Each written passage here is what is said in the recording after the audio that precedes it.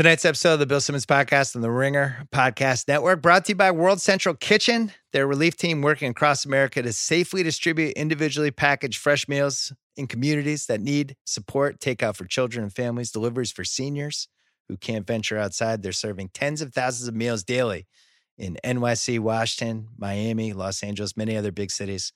They've also formed hashtag Chefs for America, a coalition of restaurants and tech companies working together to provide meals to Americans that need assistance. And they're supporting local hospital workers, people, everyone who's on the front line working in wartime-like conditions, as well as local restaurants who've been impacted by the COVID-19 crisis.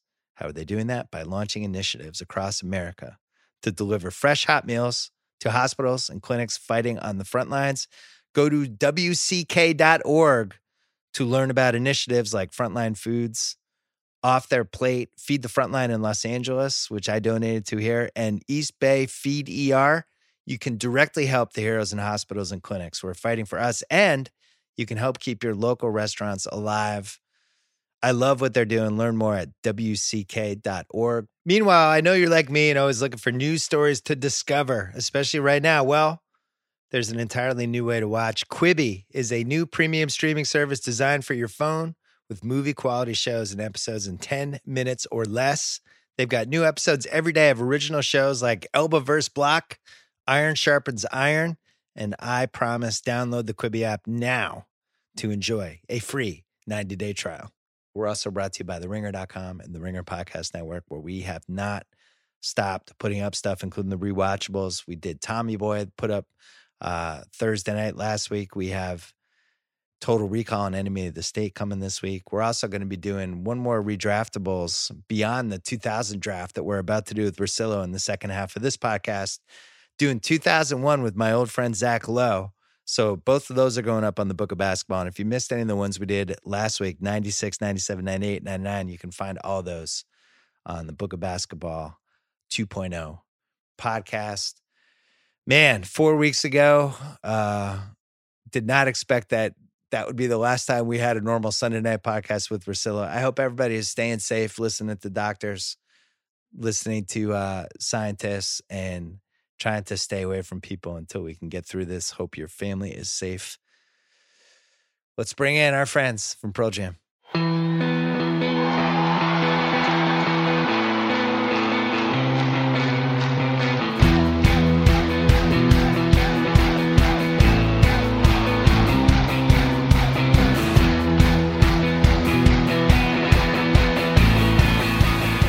All right, Sunday night, Ryen Russillo here, as always. Only 4 weeks ago, we were arguing about LeBron versus Giannis and the MVP, and we had a whole rest of the basketball slate against us. And now, this is just becoming the new normal. We had, I guess the biggest thing that happened this weekend, the president, Donald Trump, talked to all of the commissioners except for the tennis commissioner, because did you know there wasn't a tennis commissioner, Russillo?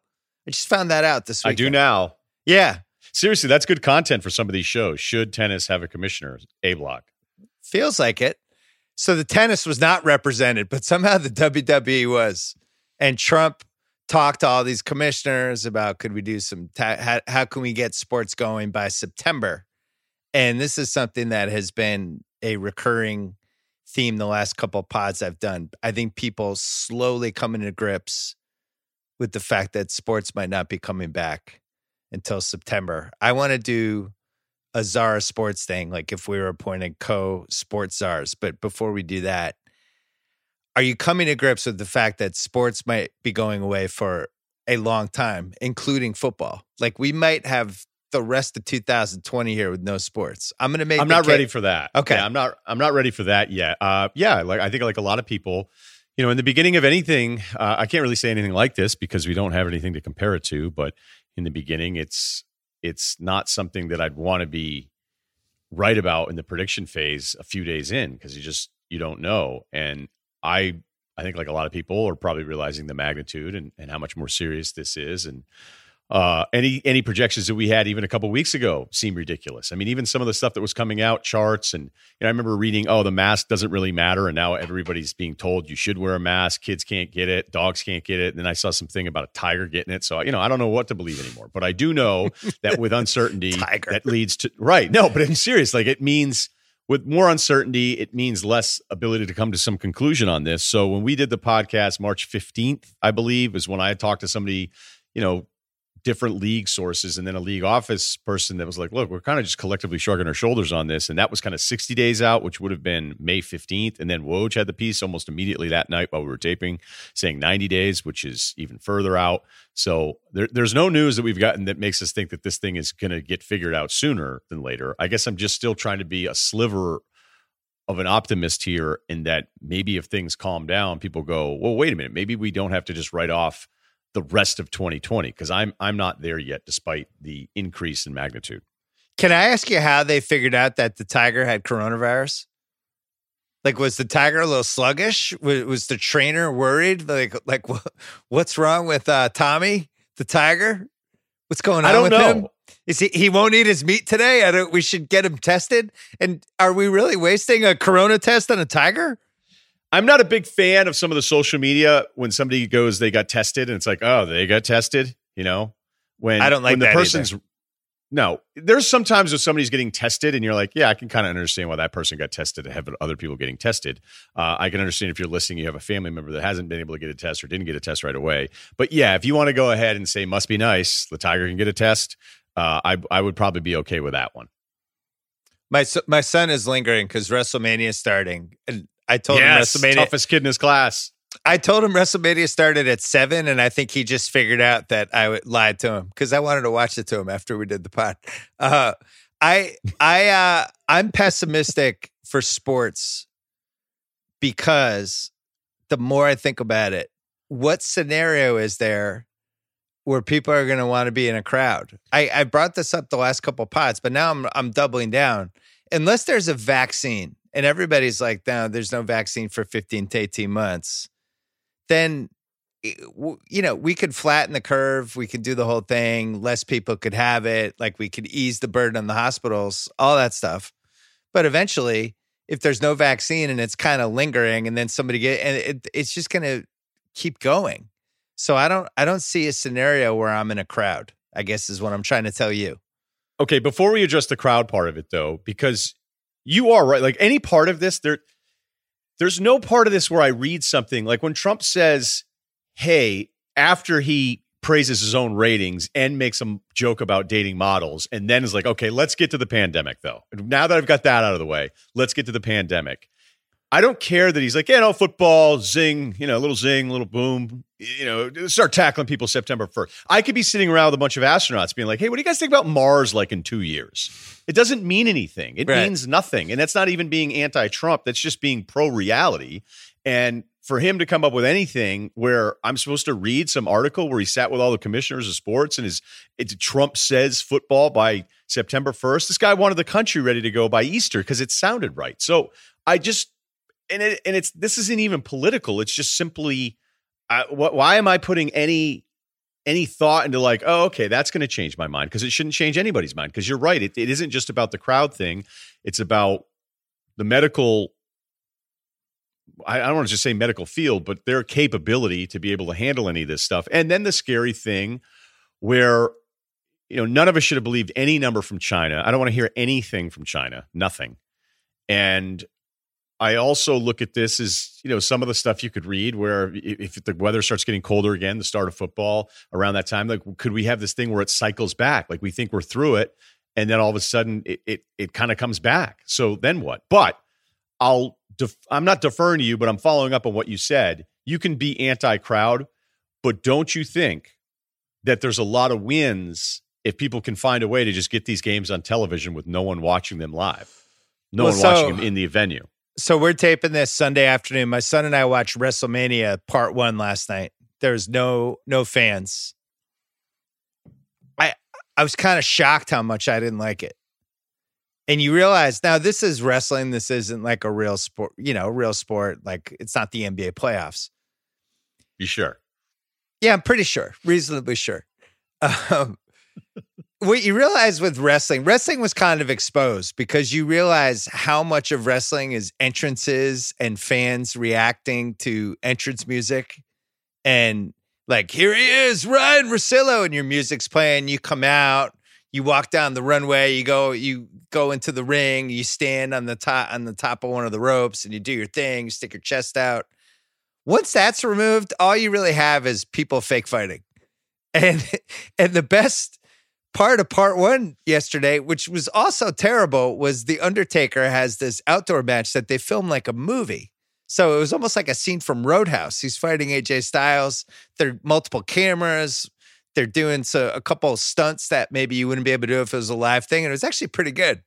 So wrestling was exposed. My question is, if we're just watching NBA players with no crowd noise, I just think it's going to be too weird. I don't see a scenario where I'm like, this is awesome. I can't wait for game 5. Like, I'll probably watch it because I'm bored. We're going to go. Probably. You're 100% watching it. We're both watching all of it. We both know this. I don't know. I thought I'd watch all of WrestleMania, and I made it an hour and a half. Okay, look, I'm sorry because there was no guy with a sign that says Tim and an arrow pointing down in the background that your enjoyment of it was ruined. But to compare wrestling to any of this stuff that's real, you honestly think like game 5 of the NBA Finals with no one there after you've become accustomed to no one being in the crowd? The finals is different. I'm talking about like if we're talking round 2. Oh, no way. What else are you doing? What else are you doing? Tell me what you would do. I just think it's going to be weird. It will be weird, but here's I don't know if I'm going to like it. I'm just going to be thinking the whole time, this doesn't feel right. I'll probably talk myself into it. Here's what I think would happen, though, is that I've been a long believer in this, that if you want to change something about yourself, you have to kind of like make it through those 28, 30 days, right? If you want to work out, you've got to find a way over the course of a month to go 3 or 4 days a week. And then after a month, it kind of feels routine. And then if you don't do it, something's missing. If you want to work on a book like you have, like it sucks to get started and you think everything's terrible. But if you just do a little bit each day, it's the same way with studying. If you read, if you're like, I never read, well, read for like a month straight, any of this stuff. So in the beginning, it is weird. The wrestling thing is one of your first experiences with no fans in it. So it should be weird. You should enjoy it less.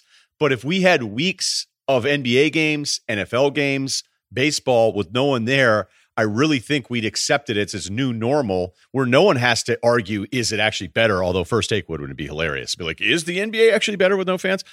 Because of safety on the baseline? It definitely won't be.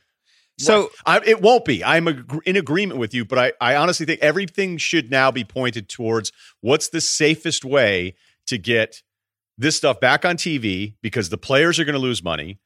I know everybody thinks I'm pro owners. I'm not, but they're worried about their money. The television's part of this that's connected to pro owner Ryen, pro owner Russillo. The people that whether it's the ad revenue that ESPN has to make good back, like those make goods on stuff, and then just the amount of things that could be connected to try to salvage some revenue stream for not just owners and players, but a bunch of things around it, the advertisements that are being sold, all this stuff, like people that'll lose their jobs and sales because that stuff is not coming in. I'd have to think only if it's safe, because the counter is, no, you can't do that. And how many people can be working on a truck and all these different things. I'd have to think that there's some sort of neutral location where they could get some of these games back on and the ratings would probably do well enough, despite the fact that people be annoyed they're, fans. That's what I would be working on and thinking about the entire time right now. Can I tell you what I would do that would actually get me excited to watch it? I think the part I can't get around is how depressing it would be to watch these guys playing in a completely empty arena. I think the move, so like it's a CGI. No, if the Avatar. Celtics were playing the Bucks in an empty arena, obviously I'd watch it. I know I'm being dramatic. If they're playing each other at like Equinox, and it's like, hey man, did you hear about the run yesterday? The Celtics played the Bucks. We're like, in here in Equinox, like, yeah. They were just running. They just decided to play to 100. So maybe the key, if we're going to do this, without fans, maybe you change the venues too. Like maybe the Lakers play at Pepperdine. Pepperdine's like 1,000 seats. It's just a little more intimate. Maybe you even go a little less. Maybe you just play in high school gyms. Maybe you pick like I don't know, some 500 seat high school gym and do it that way. So it's like contained and the noise will feel differently and it'll just kind of feel more fun. Maybe use different uniforms. Maybe you just go shirts and skins. I don't know. I just think if it's going to be different, like it should really be different. It just shouldn't be like, all right, here are the Lakers versus the Clippers in an empty Staples Center. This won't be weird at all. Like get, I don't know, get inventive with it. All right. But you're on that call. Right, so I saw an agent the other day saying, if I'm a player, do I have a right to not have to play? Right. Could I point to the threat of the coronavirus? That number is going to be so minimal compared to the amount of guys that don't want to lose 25% of their regular season paycheck and then all of the playoff money on top of everything else. Like if you think of the 450 players, and obviously it's a bigger number than that. I mean, hell, in football, we had over 2,000 guys eligible to vote on the new CBA. What percentage do you think wants to get back to work, especially in football, to make sure they don't miss that paycheck? So as weird as it is, and I think your venue change thing is fine if it's safer, even better solution.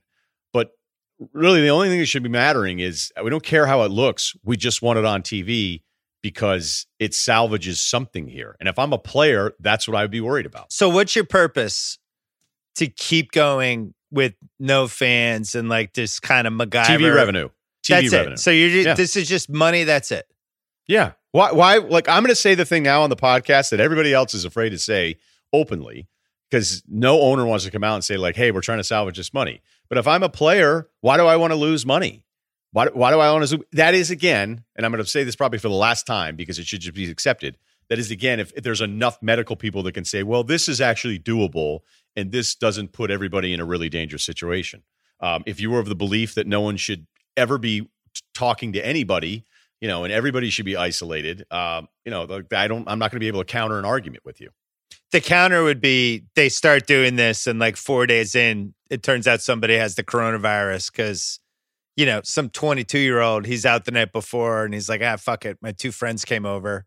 And then that friend had just, been somewhere and then all of a sudden somebody has it. And now you have to stop the tournament again. And you have a Gobert situation.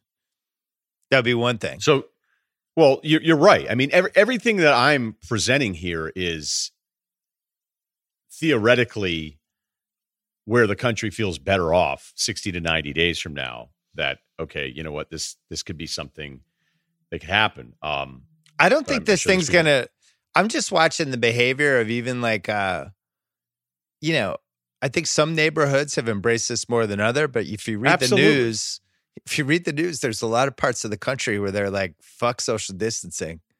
Don't tell me what to do.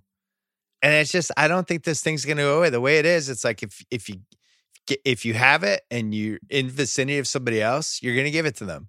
And either they're asymptomatic or they're going to actually get it. And they might carry it, not even know it, and give it to somebody else. And I'm just really pessimistic about, with no vaccine, how does life go back to normal? I think football will be the one because nobody's greedier than the NFL guys. They're going to figure this out. They're going to figure out a way to do it, and they're just going to do it.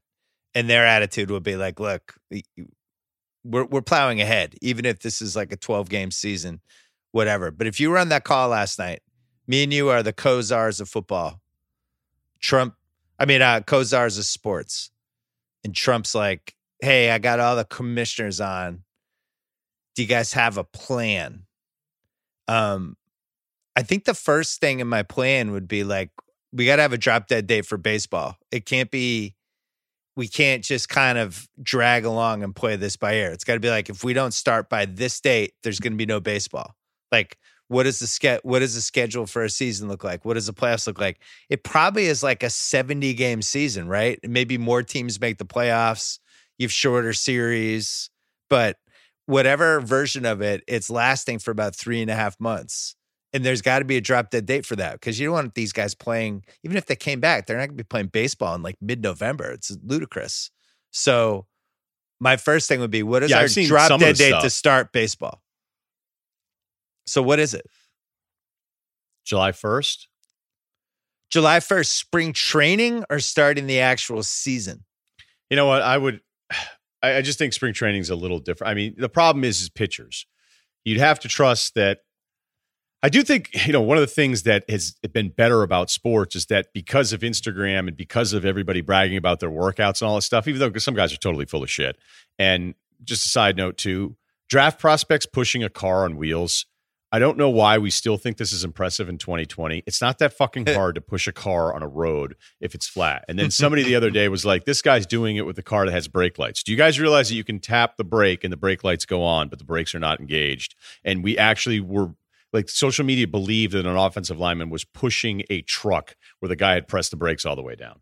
All right. That rant's over. So you have pitchers who'd have to make sure their arms are built up the right way. I think you trust that most of them did that. I think guys are so tuned in now to prepping their arms, getting them stronger. How would they do it though? Like if you're making, you just do it. You go outside and you throw a baseball, and then you start doing it further and further. But what if you live bullpens, and then you do, I know, but what if you're on the Mets and you have an apartment in New York City and you're staying at your folks' house and you don't have like somebody to throw to, and you can't go anywhere? How do you like work on your arm strength? So is your thing, because I don't know that we're going to be, we're not going to be good Kozars then, because you don't want anything to start. No, it's not that I don't want anything to start. I'd want to really try to figure out how many weeks would it take for these guys to be ready. Like, I feel like they should be doing all this stuff now, talking to all different trainers and players and like, hey, if we just said it's go time, how many weeks would you really need? Figure that out. So is that 17 days? Is that 20 days? Is that 10 days? What is that? And then the second piece would be, all right, then what's our schedule? Are we doing 70? Are we doing 80?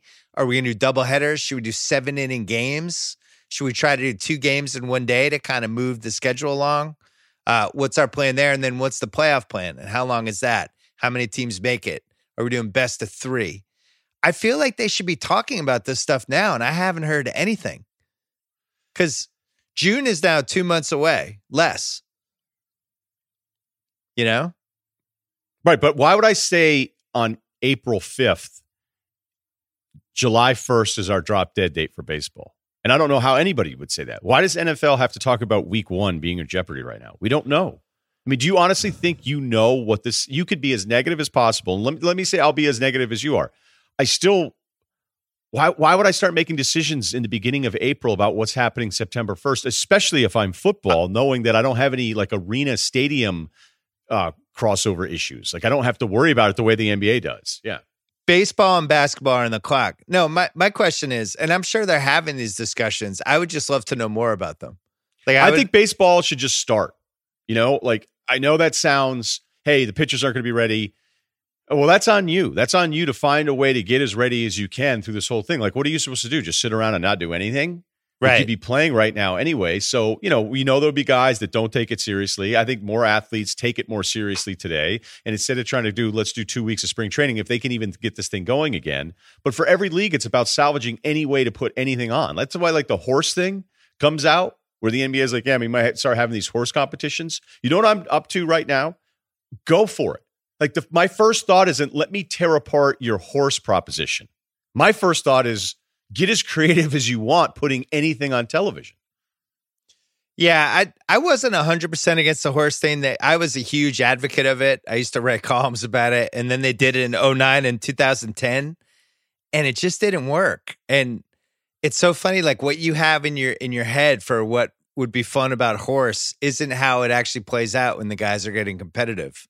They end up just shooting like 20-footers or 28-footers or whatever, and they're not like doing the Pete Maravich like sitting on the floor bank shots and stuff like that. They just don't play it that way. So I don't know how you would make it more creative. I'm positive I don't want Dwayne Wade involved though. That's the only thing I know for sure. Dwayne, you're retired. Like hang it up, Dwayne. It's over. Does this mean he could retired retire 4 again, times? No, we've had 4 ceremonies for you. It's over. Just retire. It's fine. You're like the guy at the club who's 50, who's hanging out with the 20-year-olds. Like it's done. Hey, take it easy. For both of us. No, it's just these guys. When you're done, you're done. You should, part of retiring is being graceful about it and turning it over to the young guys. And now it's their league. It's not your league anymore. You retired. You know what it reminds me of is I have a decent sneaker collection, and some of it was sent to me over the years. Some of it was boredom. And I went, you know what? What are we doing here? And then I had a pair of the Off-Whites that were really popular. And then they were the Jordan 1s, the blue ones. And I saw a coworker wearing them. And I went, I'm selling those this week. And that's kind of what I think of when it comes to the horse competition. I don't know what the NBA is going to do, but I have the most confidence in the brain trust and the owners and Silver and people like that out of all the leagues. How would you rank your confidence in MLB versus NBA versus NFL for just the IQ power in the room to actually like come to the right decision on some of this stuff? Because for some reason, and I don't know whether it's because I love the NBA the most, but for some reason I trust that group the most. And maybe I should trust the NFL the most because those guys are ruthless and they'll probably figure out the most ruthless way to do this. But I feel like the NBA will actually like put real thought into all the variables to this. I'm glad you said that, though. I'm glad you said it that way because the initial reaction is, well, the NBA's probably the most adaptable. I think they're the most open-minded of any of the leagues. I don't even think that's debatable. But if we're talking strictly who will get product on the television sets, the NFL is such a heavy favorite in this that Vegas is taking it off the board. Well, and the other piece is they'll just tell their players what to do. The NBA, the players will have, a relationship to the decision. I think ultimately it'll be a whole league thing where they all decide to do it.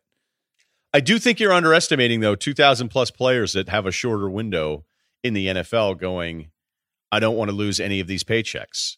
Where the NBA, I don't think any of these guys really want to lose their paychecks, but the number of NFL players that will say, hey, even if there's a little gray area, a little uncertainty, if things are coming around, we feel better about this, but there's still a level of danger. I don't care. Like, I'm risking concussions out there. Like, get me out there because I may have 3 or 4 years of earning power. And I'm talking about a lot of the marginal players and all that stuff. And knowing that, they'll raise minimums for the new CBA.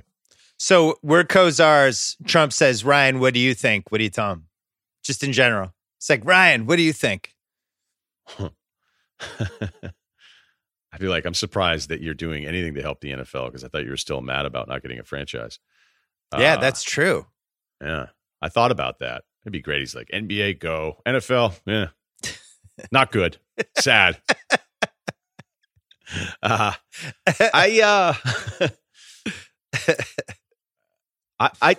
My pitch would be, like I already said, I've already done it. It would just be getting things on TV. It's not just about owners. It's not just about players. It would take care of a lot of other things. If there's some kind of product, can we get to a level that's safe enough where we feel good? And if that means a bunch of teams quarantined in one city and running multiple games, and I think after a while we'll get used to it. I think it'd be weird as hell the first time you're watching an NBA game or an NFL game with no one in the stands. But I think after a little while you go, this is better than not having it.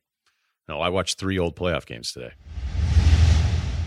Hey, let's talk about the return of the FX original comedy, What We Do in the Shadows. The Hollywood Reporter called the series' first season, quote, ridiculously funny, and warned that, quote, you'll die laughing. Well, this season, Shadows continues to follow our 4 favorite vampires who have been living together for hundreds of years. I have multiple people in my life who love this show. What We Do in the Shadows premieres Wednesday, April 15th on FX, streaming next day, FX on Hulu, and if you missed season 1, catch up now on FX on Hulu. I'd like to give you my top 5 most bored things I did during quarantine so far. Okay. Number 1, I signed my wife up for Survivor. Now, I don't know if she's going to get picked. What? For real? Yeah, I legitimately filled out a whole application. I took a video of her talking about how if she was on Survivor, she'd probably win some challenges, but not eating a lot and eating infrequently, like, would make her pretty hostile to other people. So she'd be a great character, but ultimately they would kick her out. So I have her talk about that in the video, but she didn't realize I was filling out application for her. I did everything else, and then I just sent it in. So you sent it in for real? I really did send it in.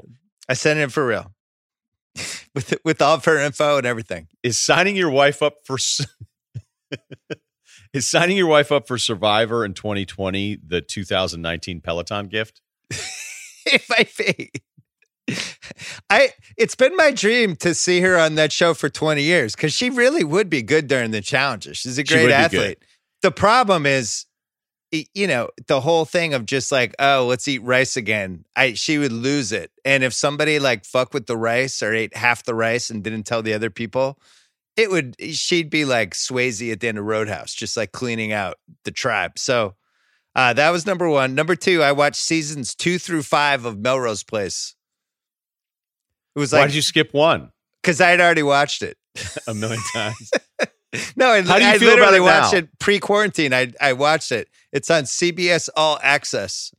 And how do you feel about yourself now watching it? What are we talking, like almost 30 years later, 27 years later? No, here's the thing. I like having TV shows on in the background when I'm doing other things, when I'm doing emails, when I'm writing Google Docs, whatever. I like to have either music or some TV show that is kind of on, but I don't have to really, monitor it. Like the third thing I did that this ties into it, I finally watched season 1 of Ozark, which had been one of those things where I'm like, someday I'm going to watch that. I'm kind of saving it like a nice bottle of wine. There'll be some moment where I'll be like, all right, it's time.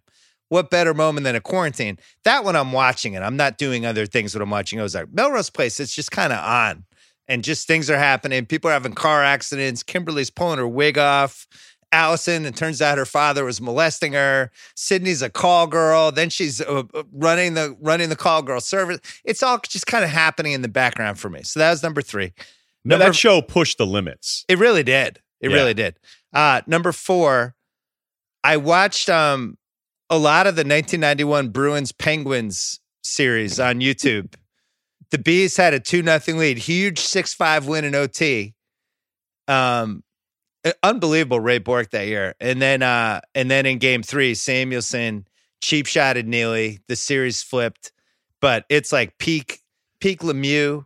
It's peak Neely till he gets hurt. It's one of my favorite Bruins teams, and I was just enjoying all of it. So I devoured that. And then my 5th one is I was driving the other day, and NBA TV was the NBA radio station, Channel 86 on Sirius. They were running, for whatever reason, Game 3 of the 1995 finals between Orlando and Houston. They were running the radio broadcast of it at the time. And I got in the car and there was like 9 minutes left. And I got to where I was going and there was like 3 minutes left. And I just sat in the car and listened to the end of it because I couldn't remember what happened. And what happened is they're up 1 at the end and Big Shot Rob makes the backbreaking 3 to win it, and they go up 3-0 in the series. But Clyde Drexler's good. The announcers are into it. And it just felt like basketball. I was really excited to have it back. The crowd's going nuts. They're coming in out of commercial. They're talking about who should foul who. I was like, this is great. This should just be on all the time. So those are my top 5 most bored things I've done. How about you? Can I just ask you a follow-up there? Yeah. Other than the Survivor thing, how different are those 4 from the things you would do non-quarantine? I think YouTube deep dives have taken out a new level of desperation where you're just like, hey, what happened in the 1982 NCAA tournament before the Georgetown, North Carolina game? And you're just going in. That, and then just the amount of TV I'm watching is just staggering. It's really, honestly. Do you like Ozark, by the way? Oh, yeah. You're a Bateman guy, so that was a layup for Great you. Bateman. It's great Bateman. Great Laura Linney. I like ones where I like shows where the husband realizes the wife's cheating on him, but kind of holds it for the information. And it's just kind of lingering for a few episodes. He knows, but she doesn't know, or in this case, 1 episode. But I just liked everything, how they dealt with that. Then it kind of circles back later. Ozark's good. It's a really good start. I mean, when you're starting a series and you're doing the pilot and all of a sudden the husband's watching a video of his wife having sex with somebody else, like that's a wake you up moment. Yeah. I mean, nothing really tops Billions where, Giamatti's being urinated on. You're like, okay, right. What do we got here? Here we go. Okay, we're getting right into this. I'm 12 into Ozark, so I got 18 left. I'll be caught up by next podcast. for us. Ozark continues the tradition of it's impossible to write a likable teenage daughter, right? Yeah. Isn't it? It's just impossible. Like no one's ever able to kind of, if the teenage daughter is a B or C character, they always come out unlikable. Although I do like Charlotte will grow on you. No spoiler there. And Jacob, who is the local running the heroin farm, who speaks in a dialect that's different than others. He was one of the soldiers in Braveheart who didn't really feel like fighting, and also the drug dealer in Trainspotting, which kind of blows you away when you realize it.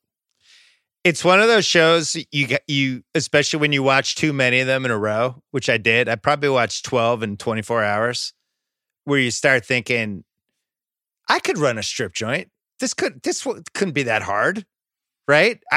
Splits. I would have improved. I would improve the girls that were dancing. Like that was, he's crediting, Jason Bateman's crediting the new manager, like, good job upgrading the town. It's like, well, that was a no-brainer. Would have done that. Maybe would have made it a lot safer. Maybe the VIP room really laid the smackdown on nobody has sex in there. But you just think of like these alternate universes where you're like, could I have run a strip joint? I think I could have. Could I have started a small casino on the river? Like, I feel like I could have figured that out. But the Ozark made me think of these things. I think I trust you to run a strip joint. Thanks. I would. You know, I don't think I trust House. I'm sure. Now, House would get involved with the help. There's other people that would have flag. What would you call it? The BS review? I call it the Ringer. Like, get some corporate. No, just Ringers. Ringers. What if you went to Spotify? Yeah, Ringers is perfect. We don't even need to talk about it anymore. Well, in Melrose Place, the bar that somehow Jake buys with $50,000, which I'm still trying to figure out the math on that. But commercial loan. Shooters. It's called Shooters. It's like, we're going to head on down to Shooters. I always thought that was a good name, but Ringers, I think, would be, oh man, what happened to you last night? Rough night. Ended up at Ringers. Was there till 3 a.m. He's got cleaned out. I lost my credit card. Yeah, I think that could work. Yeah. What? It would suck. It would suck having to go to Ringers to get your debit card the next day. There was the sketchiest, weirdest strip club and Exit Up from ESPN. Do you know the one I'm talking about? Oh yeah. Yeah, right. So it was known, and I went one time, long time ago, and some people from work went, and one of the girls that we were with, it was pretty funny because she called me the next day and goes, I can't believe it. You know, she got a little wild, and she was like, you know, I had a wild night. And I was like, yeah, no problem. She's like, is there any way you can bring me to the place? Because I left my car there and my debit card, and I have to go in during the day to go get it. And I was like, as long as I don't have to go in, I'll give you a ride. Yeah. Yeah, there should be a phrase for that. Can you give me your top 5 most bored moments you had during the quarantine? I started a book. Oh. It's called The Better Book of Basketball. Nice. And I expected you to laugh more. The look you gave me thinks like you thought that was a dig. Now, it's called Letters to My Younger Self. So I'm taking that entire concept, and it's just going to be 30 chapters. Great. Can I write the forward? Yeah, I'm actually looking for people to write the chapters, and then I'm just going to publish. Oh, you're doing the Richard Deitch? You're getting other people to write it for you? Wait a minute. I built a squat rack. I'm close to building a squat rack in my living room. So I moved all the furniture around. There's no kids running around, obviously, no wife. So we don't have to worry about that. So we're just going to go for it. Because if this is going for a few months, I gotta adapt. So that's number 2? I've tried to order as much stuff as I can. I have gone back and watched a bunch of games today. I watched Game 7 of the 2013 NBA Finals, Heat Spurs. I want to talk to you about that. Keep going. I want to circle back to the 2013 Finals because I also watched a lot of that. Other members of the media, those that I'm close with, we're having kind of these side text thread debates about, is it really great content if you just post everybody else's videos on Twitter? There's a few people that have built up quite a following that way, and it seems like they're universally praised. As somebody who strives to be creative and likes to acknowledge people's creativity, I think people that just post everybody else's videos for retweets and follows, that it's actually not that creative. So that's something we'd be debating and probably wouldn't care that much about if we didn't have this much free time. And I don't know. Let me see here. That's a good one. I'm upset that I wasn't on one of those text threads. We can add you to it. I just don't. I don't understand what happens when you see somebody else's great video and then you just save it and then you put your own caption, sometimes the same caption word for word, and you hit send and then you're psyched. But again, if everybody just retweets it and you get a ton of followers, then you're kind of doing what you're supposed to be doing. But I don't know. I think it's lame. I think it's really fucking lame. I've tried to do less Twitter than ever. That's good. You're not missing a ton. Twitter's pretty dark right now. Yeah. It's about as bleak as it's been. Especially because more people have more time kind of flooding. Yeah, you're right. No, you're right. I mean, Twitter, the great thing about Twitter is that it does kind of eventually let everybody know who you really are. If you're on it long enough, I can go, oh, that's what this person's deal is. And sometimes it ends up telling us way more about that person than we want to realize. But anyway, last thing is I've been debating hobby stuff. Got a lot of stuff in the shopping carts. Haven't hit checkout on any of it yet. I don't know what it's going to be. I don't know if it's an instrument. I don't know what. It's smaller space over here, especially since we're opening a gym. So I'm not going to have a ton of rehearsal area. So I don't know. So part 5 is debating what the hobby is going to be. That's likely a purchase and something I never even look at 60 days from now. So we were talking before we went on about there should be an advanced metric. Maybe they could figure this out at the next Sloan conference. How different your life is during a quarantine based on what it was like pre-quarantine. And if it's only like 20, maybe if like the cutoff is like 40%, if it's less than 40% different than it was when we didn't have a quarantine, it's time to reevaluate things. Where you're like, I was already alone all the time and never outside and watching a ton of TV. And the only real things that are changing for me is like that one night a week I'm not drunk with my buddies, or I'm not like, it's harder to grocery shop. Then by whatever the John Hollinger metric of that, it's time to reevaluate things and add a couple hobbies. So like a QER? Yeah, QER. Yeah, exactly.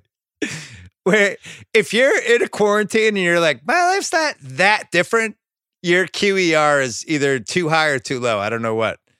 Because I don't know what that would mean. Yeah, right. What is a low QER good? Is it the inverse? This feels directed at me because whatever the QER formula is, mine's not that different. I've said it the entire time. I mean, other than the gym, other than that night that I get every few weeks out. No, you're out. You're playing hoops. You're doing stuff. You're coming to the office. I was thinking more of my dad.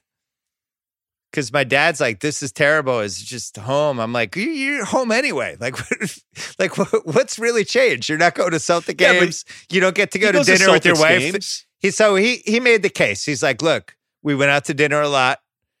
We went to Celtic games, and I really liked walking the dogs and talking to my neighbors. And those 3 things are now out the window. I'm like, all right, good case.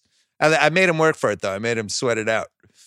But yeah, the QER, his QER, I feel like it's still in like 35. It's definitely not 50. I've wondered if, the positive in this, looking back, and the people that will write books years removed from this, if they'll argue that everybody needed some kind of resetting. So instead of the mental fix yourself resetting, and whenever you go to a bookstore and you look at like the shelves, you go, how many possible self-help books can be written? Like, how can there be 50 new self-help books this year? Like, who's saying shit that hasn't been said already? And a lot of times too, we're great at giving other people advice and never being able to execute it on our own. But, and this is all just theoretical, but will people argue that this time was this massive resetting that society needed so that we come out of this different, like come out of this a little more positive, a little more appreciative? I think both those things will happen, but I thought that after 9/11 and it quickly faded away within a year. Absolutely. Like, it was so cool to be patriotic there for a little while. And then it was kind of like, all right, moving on. And yeah, we inherently become selfish again, but I wonder if there ends up being this resetting where anything is lasting. And that's kind of hard to look. It's nearly impossible to predict right now, but it is something that I think about a lot with this. I forget where we started on that. What was it with your dad? No, to follow up on that, I do think it's weirdly made people appreciate their friendships more. Like, my wife is doing these Zoom calls with like 6 of her friends where they have a glass of wine and they shoot the shit. Before, they used to do like, oh, we got to get lunch. And then it would be like every 2 months their schedules would align. They'd go get lunch. Now it's like they're weirdly more communicative with one another or just like in each other's lives because they're bored. My dad's family, they do like a family Zoom call every week now, like all his brothers and sisters, and they weren't doing that before. So I do think, and we said this last week on the pod, that it has caused people to embrace some technologies that maybe they didn't fully understand would be assets for them. You know, like even like I look at the Ringer, you always had to come over to do the podcast with me. Now we're doing it on Zoom. It's basically the same thing. You don't have to be here to do it. We're able to cut these videos and you just kind of adapt and go. So I do think there's been a couple of positives out of that. I think people appreciate toilet paper more. They definitely appreciate Perel and Clorox wipes, which you still can't fucking find anywhere. I don't know how I got Clorox wipes. I got those early. Congrats. Purell. Yeah, I'll send you a tub of those wipes if you need them. Purell, I'm out. Toilet paper was never a huge issue solo. Although I did read a fascinating piece on toilet paper where it completely changed my mind. It was like, oh, this is the psychological thing. They had these psychologists talking about just this mass shopping, hoard shopping, and all these different things. And this other guy's like, no, he's like, you guys are all wrong. Because you're not going to work, so you're not using toilet paper there. You're not going to restaurants, you're not using toilet paper there. Like all these different places that you would normally use toilet paper, you're now not using them. So your usage at home is jumped. Higher usage rate. Yeah. So exactly. So it's not that people are buying it. Yes. Are some people hoarding it and buying it unnecessarily? But there's a reason, there's a real mathematical reason that people are buying more toilet paper because they're using far more of it at home than they ever were before because no one's leaving their house. I thought that was like, oh yeah, that should have been easier to figure out. Poopage rate. All right. I want to talk about the 2013 finals and then we're going to do the 2000 draft, but let's take one break. Hey, we're all stuck inside right now trying to keep ourselves entertained, adjust to the new normal while still needing to work out and find different ways to be healthy and stay calm no matter what Twitter says. When we're stressed or forced to switch up our routines and don't sleep well, guess what? Our immune systems weaken and become more prone to getting sick. And the best natural way to boost our immune system is through, great sleep. Right now, it could not be more important to have a product like the W.O.A.T fitness tracker. W.O.A.T is the best sleep monitor and fitness tracker out there, the gold standard for sleep tracking, proven to improve sleep performance by helping members build better habits like recommending when you should go to bed and how much sleep you need based on what happened that day. W.O.A.T collects data about your body 24/7, gives you a better understanding about your well-being, along with personalized, actionable insights to optimize your performance. It accurately measures things like heart rate variability, resting heart rate, sleep, recovery, strain, even has a built-in strain coach feature that actually sets exertion goals so you can work out without losing out on your fitness goals through this self-quarantine. Sounds like a good one for my wife. Make the best out of this situation. For my listeners, W.O.A.T is offering 15% off with the code Simmons at checkout. Go to whoop.com, WHOOP.com. Enter Simmons at checkout to save 15%. Sleep better, recover faster, train smarter, optimize your performance with W.O.A.T. You and I have both been watching a lot of basketball. I was doing this anyway, just for the record. All the people who are like, oh, I watched the so-and-so finals games. Like, this was just what I just like doing this anyway. The 2013 finals, I had not dove back into in a while. And they had a bunch of them. I think NBA TV, I can't remember what day they were, but it's been on. And then there was another game that was on this weekend. And the staggering amount of talent in that finals, which I didn't even really fully realize at the time because we didn't know Kawhi was going to turn into what happened with Kawhi.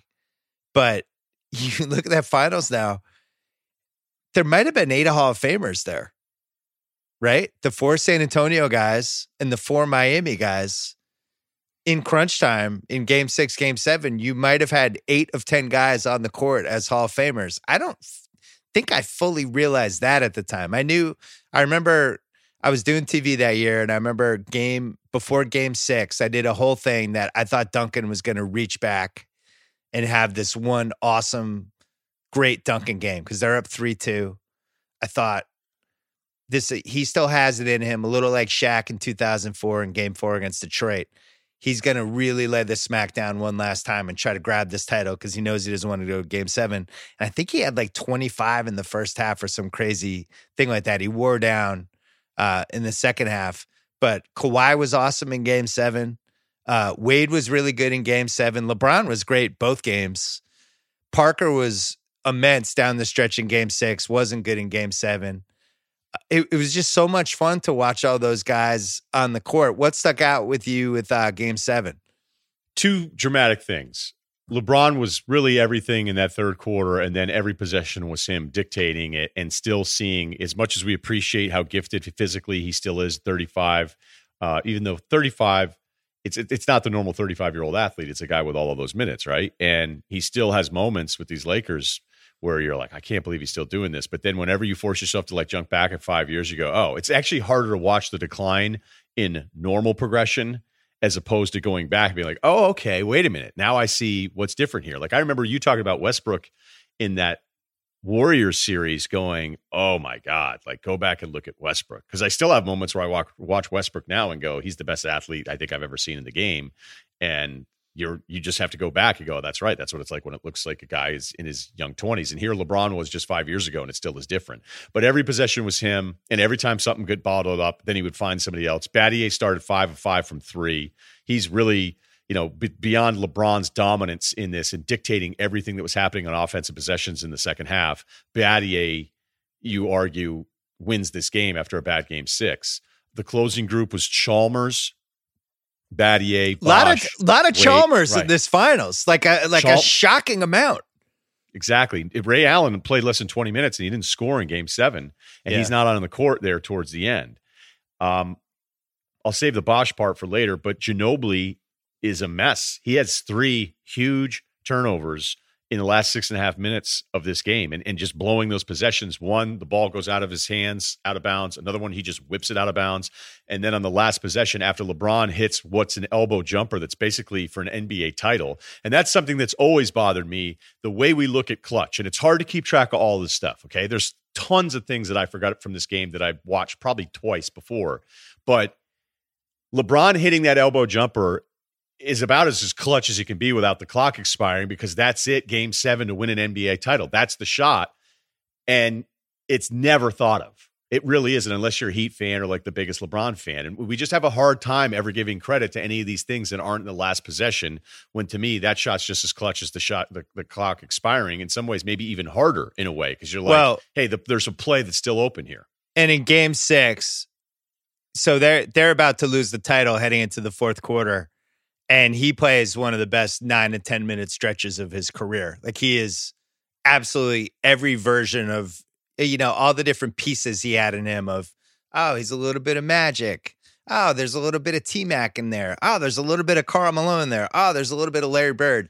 It's just like the full package for 9, 10 minutes. And then, he ends up missing the first 3 when they're down 5. 4 Spurs are under the basket. The thing ricochets back so fast, none of them get the rebound. Wade tips it out, ends up coming back. LeBron makes the second 3. But in general, him in those 2 games and him that season, I feel like that was peak LeBron. That was the 27-game winning streak. That was the season when it seemed like conceivable he might shoot 60% the first 2 months. Remember that? When it was like, could LeBron shoot 60% for a season? I just thought he was at the peak of his powers. That's right. I hadn't even thought of that. And game 7... between that game 7 and then the 2016 game 7, the game 7 in Boston in 2016, there's some other ones. It's funny how he eradicated the whole LeBron is a choke artist thing that started for mostly silly reasons in 08, 09, and 2010. And then 11 was when it really kicked in the finals, when he kind of fell apart in the Dallas series. He did. And from that point on was able to kind of flip the narrative on that. Yeah, the criticism of Dallas is totally justified. I mean, I don't think you have to, imagine going through life where you're handed a jersey and it's like you're on the red team at 9, and then you have to stay on the red team for the rest of your life. Like, that's how we handle some of these opinions, where you just go, hey, it's fair to point out that LeBron was underwhelming against Dallas, and Dallas did a really good job conceptually against him. And It It's just it not went what you'd further. expect. It went further than that though, because they definitely kind of broke him in some ways in that series, where even like being in the building, it was like his brain couldn't totally solve what they were doing. All the different ways they were building the wall in the middle so he couldn't drive. They were fucking with him when he was on defense.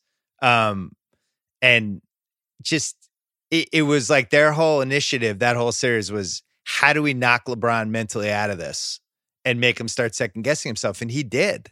And I think He did. I think it ended up being the best thing that ever happened to his career, because from that finals on, he's a different guy. So when I look back at the game 6 ending, and I don't want to spend too much time on this, but it's just because LeBron had that turnover that was bad at 39 seconds on the Kawhi play, and then he had the another little turnover alley-oop later. Yeah, it's like he was having these plays at the end. You go, oh my God! But just think, like Ginobili gets fouled at 28 seconds. He misses that first free throw, makes the second. They're up 94-89. They should have been up 90. They should have been up 6 with 28 seconds left in that game. Now, I know Spurs fans will look at it and say, well, you win that one, you win the back. I don't know that. I think it's much like your Bulls theory, which you were the first one I've ever heard say it, is anybody that wants to give Michael 8 straight just because he took those 2 years off is giving him credit for the 2 that he missed, but then not factoring in that you really think he's going to be able to keep up. There's no way for it that way. I just don't think. I would bet against it, even though I would never want to bet against MJ in anything. I don't think the Spurs come back and win the next year because they constantly, as you know this, their singular focus all year long, talking to people that are around them, like that just shows the toughness of the entire organization and the makeup of those guys, is that they were mad. I mean, they started game 1 the next year mad, feeling like Miami got their title, and they carried it out, and I thought smashed them in the finals there. But Manu misses that free throw in 6, and then he had those 3 turnovers. And then after that LeBron elbow jumper, really to win it in game 7, they ran a play where Manu's going to go baseline and get it back to Duncan, and he turned it over there too. So watch it again today. You're like, man, like Manu just had a tough stretch. The Spurs were shooting on the basket where our set was in the fourth quarter, game 6 and 7. And I think they're down 2 with like maybe 40 seconds left, something like that. Which year? In 2013. And Duncan had a little bunny. He had like a little 5-footer with bad A on him. And a shot that he's made 10,000 times, and he like back rimmed it, and it spun out. And then Miami had the ball. They had the momentum. And I remember Duncan going back, and I think somebody called a timeout, and Duncan just like slammed the floor and was like really just so pissed. But he knew like that was the moment. Like that game was a lot closer. I'm glad you watched it, because I always felt like that game was a lot closer and a lot more exciting than people remember. Everyone remembers that series for the Ray Allen shot. Game 7 is a really good game. It's really well played. And those teams, the Spurs broke them the next year. You go back and you look at the 14 finals, those last 3 games, they were up. The Spurs were up 20 plus. I think they won by like 19 or more each game. Like they killed Miami in that series. They wiped them out. They sent them home, and they ruined the LeBron dynasty. That was it. He left. So Miami lost game 1 of 14 by 15. They won game 2 by 2. So they split in San Antonio. Then they come home to Miami and lose 2 straight by 19, by 21. And then game 5 is a 17-point loss. And what San Antonio did, I think it was kind of an early 3-point barrage preview of what we were going to start seeing. Yeah. It just felt like there were stretches those guys couldn't miss. And when I watched the game 7-13 thing like today, Kawhi was not a major part of the offense. He was an afterthought. And it isn't wrong. Like he still was somebody where you're going, I don't know what he's going to be. So you can't go back and be like, oh, you need to get the ball to Kawhi more. But he had these moments going, hey, there's a lot of times where no one can do anything with this guy. Offensive rebounds around the glass, always being in the right place, hitting a big 3. He did back rim 1. I think he had 16 boards in game 7. But if you're watching what Miami was doing off defensively, they were just completely leaving him alone. Like they were packing in the middle, trying to double team people, and whoever was defending Kawhi's just 5 feet by himself. And I think by the next year he could shoot 3s, and you couldn't do that anymore. But that year you could.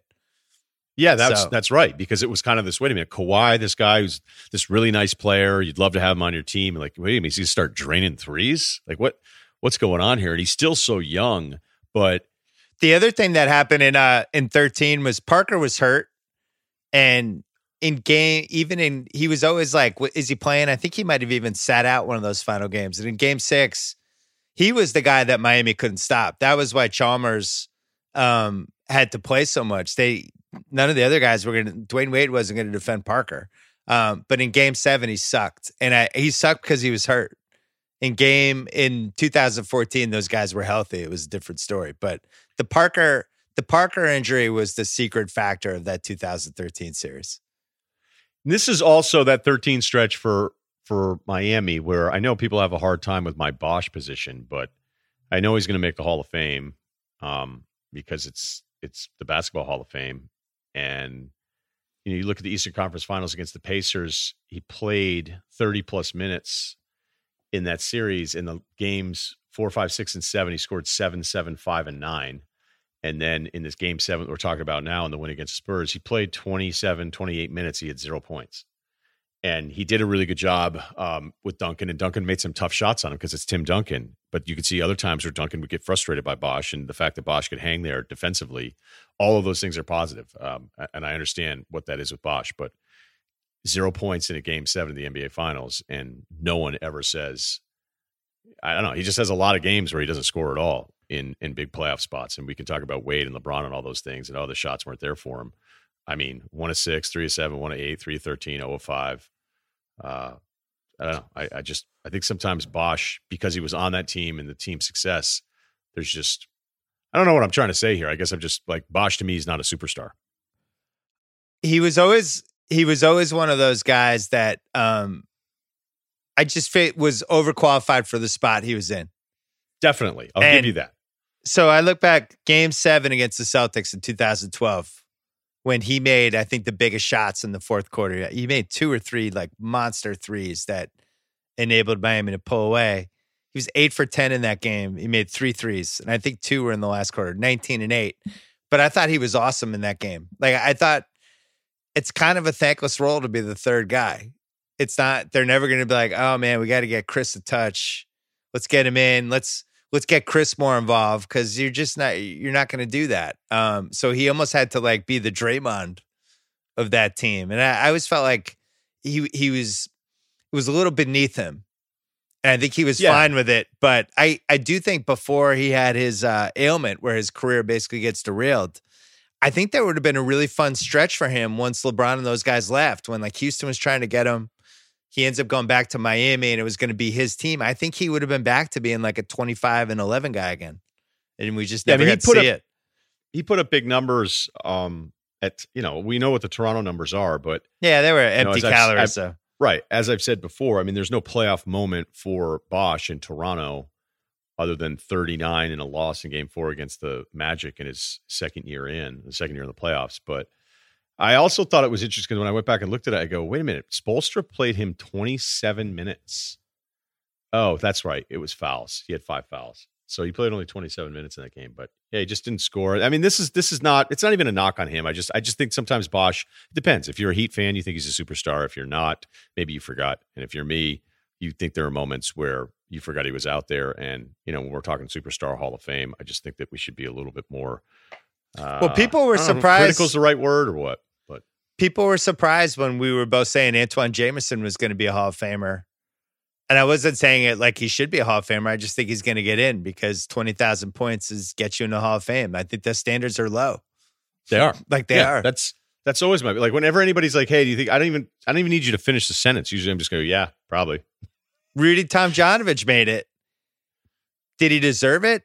He's averaged 20 points for a few years. He was a good forward. He was never like a top 10 guy in the league. And then he coached two Rockets title teams. So I guess the totality of that, but like at some point now, I don't know. I just don't know what the line is anymore. I can't wait for you to get in. It's going to be unbelievable. Would I get the Kurt Gowdy thing? Yeah. You're 50 now. I'm kind of surprised you haven't gotten it yet. It'll be after I'm dead. They'll be like, we should give it to him, and he won't be here. Yeah, if you get really sick, they'll give it to you. Then if you die, you'll definitely get it. But they won't want you to get it now. Let's do it. The 2000 redraft. We're going to take a quick break. Hey, it's Bill Simmons. I just wanted to make sure you're listening to podcasts on Spotify. Here's how you do it. First, search for your favorite podcasts on Spotify's app. They have a library of over 750,000 pods at this point. So Let's say you're searching for the Rewatchables or the Dave Chang Show or the Ringer NBA Show. Once you find them, click on the follow button. That's how you subscribe. Then click on those letters near the top of the app that say podcasts. All the pods you're following will pop up, separated by episodes, downloads, and shows. Wait, it gets better. On Spotify, you can adjust the speed of the pods to 7 different speeds. 0.5 times is the slowest. I actually sound drunk at 0.5. You can do 0.8 times, 1.2 times, which is my favorite. Everyone sounds like they just had a good cup of coffee. And then there's 1.5 times, 2 times, and if you're completely insane, 3 times. Anyway, Spotify's app connects directly to many of the best automobiles in the world. It even has a CarPlay feature that's pretty cool. Best of all, it's free. Download Spotify on any device, and you're good to go. Should you be embarrassed that you're not listening to podcasts on Spotify? Well, I don't want to app shame you, but the answer, unfortunately, is yes. Make the move. Listen to podcasts on Spotify. Back to yours. All right. So we've been redrafting. How about the fact that we didn't realize we should be calling this the Redraftables? Took a reader last week to send an email being like, hey, man, why aren't you calling these Redraftables? Like, I don't know. So we've done 96, 97, 98, 99. One was on your feed. You are calling them that? Yeah, we're calling them Redraftables now. It's just better. I just thought I don't know. I thought that was what it was, but I guess better for the poster. That guy. Yeah. So you can find all the old ones. The easiest way to find them is on the Book of Basketball Pod, or you can search for Russillo's archive for one. We did this one last week. We did 2000. The real reason we wanted to start this whole Redraftables thing was just to do the 2000 draft. This is our favorite draft. It is. I wrote once that the best thing anyone ever said about this draft was, well, at least nobody ever killed someone from this draft. That might be the most praise you could go. The stats are incredible. Only 5 guys out of 58 potentially could have been like a real important starter on a playoff team. There were 7 lottery whiffs. Stromile Swift was the number 2 pick. We had a Prisbilla, Dooling, Moiso, Thomas, Alexander, Cleaves, Collier run for 6 straight picks from 9 to 15. We had the 17th through 23rd picks were better than picks 2 through 14. We had the Port Clippers who had 3, 10, and 18, and it turned out to be the worst draft ever. So their rebuilding thing. And there's more facts we'll get into, but this draft was bad in the moment, and there were a lot of reasons for it, which we've talked about in other pods, where the one and done and the high scores and all that, it was just depleting the possible draft assets. Sometimes with draft classes, you just have bad luck. Yeah, it ebbs and flows depending on the year. But we knew it that college season because it was a lousy college year. Can you name the 4 best guys in the 2000 national championship title game? Is that Mateen Cleaves? Yeah, there's one. Mo Pete. Yeah. Do you remember who he played? Did they play Florida? Yeah. Mike Miller. Yeah. Andrew DeClerc. Udonis Haslem, 18 years Udonis old. Haslem. Damn it. You were a big Teddy Dupay guy back then. I love Teddy Dupay. Still holding out hope. Keeping your fingers crossed. But that was one where they used him the right way. Cleaves sprains his ankle in the second half and still ends up being the MVP of the Final Four. But it was the first bad college basketball tournament we'd ever had. It was up until through 99. It delivered the goods year after year. And that year it was like, what's going on? It was like one of those summer movie seasons where there's just no good movies. You're like, what's going on? Where are the movies? So, but it was good for Izzo, though, by the way. It felt like Izzo needed something there to then be, because I just think the world of Izzo. So I wanted, like, whenever you were getting into arguments about which college coaches you like, because it's fascinating in the basketball world, like how many people think some of the biggest name coaches at the biggest name programs that have had these unbelievable careers, they think they're absolutely terrible in-game coaches. Right. Where Izzo would be the guy that gets all that respect. And it just, the whole consumption of Izzo would have been dramatically different had he not pulled that one off. So this draft, the Nets had the first pick, Vancouver second, Clippers third, Chicago fourth. Our top 4 were Kenyon Martin, Stromile Swift, Darius Miles, and Marcus Fizer. Orlando, Atlanta, Chicago, Cleveland were the next 4. Mike Miller, DeMar Johnson, Chris Mim, Jamal Crawford. And then we finished it out with 9 through 14, Houston, Orlando, Boston, Dallas, Orlando again, Detroit, Joel Prisbilla, Keon Dooling, Jerome Muiso, Eton Thomas, Courtney Alexander, Mateen Cleaves, Jason Collier went 15. It was weird when it was happening. There was not a lot of excitement. There was enough of a dearth of prospects that Darius Miles all of a sudden became super exciting.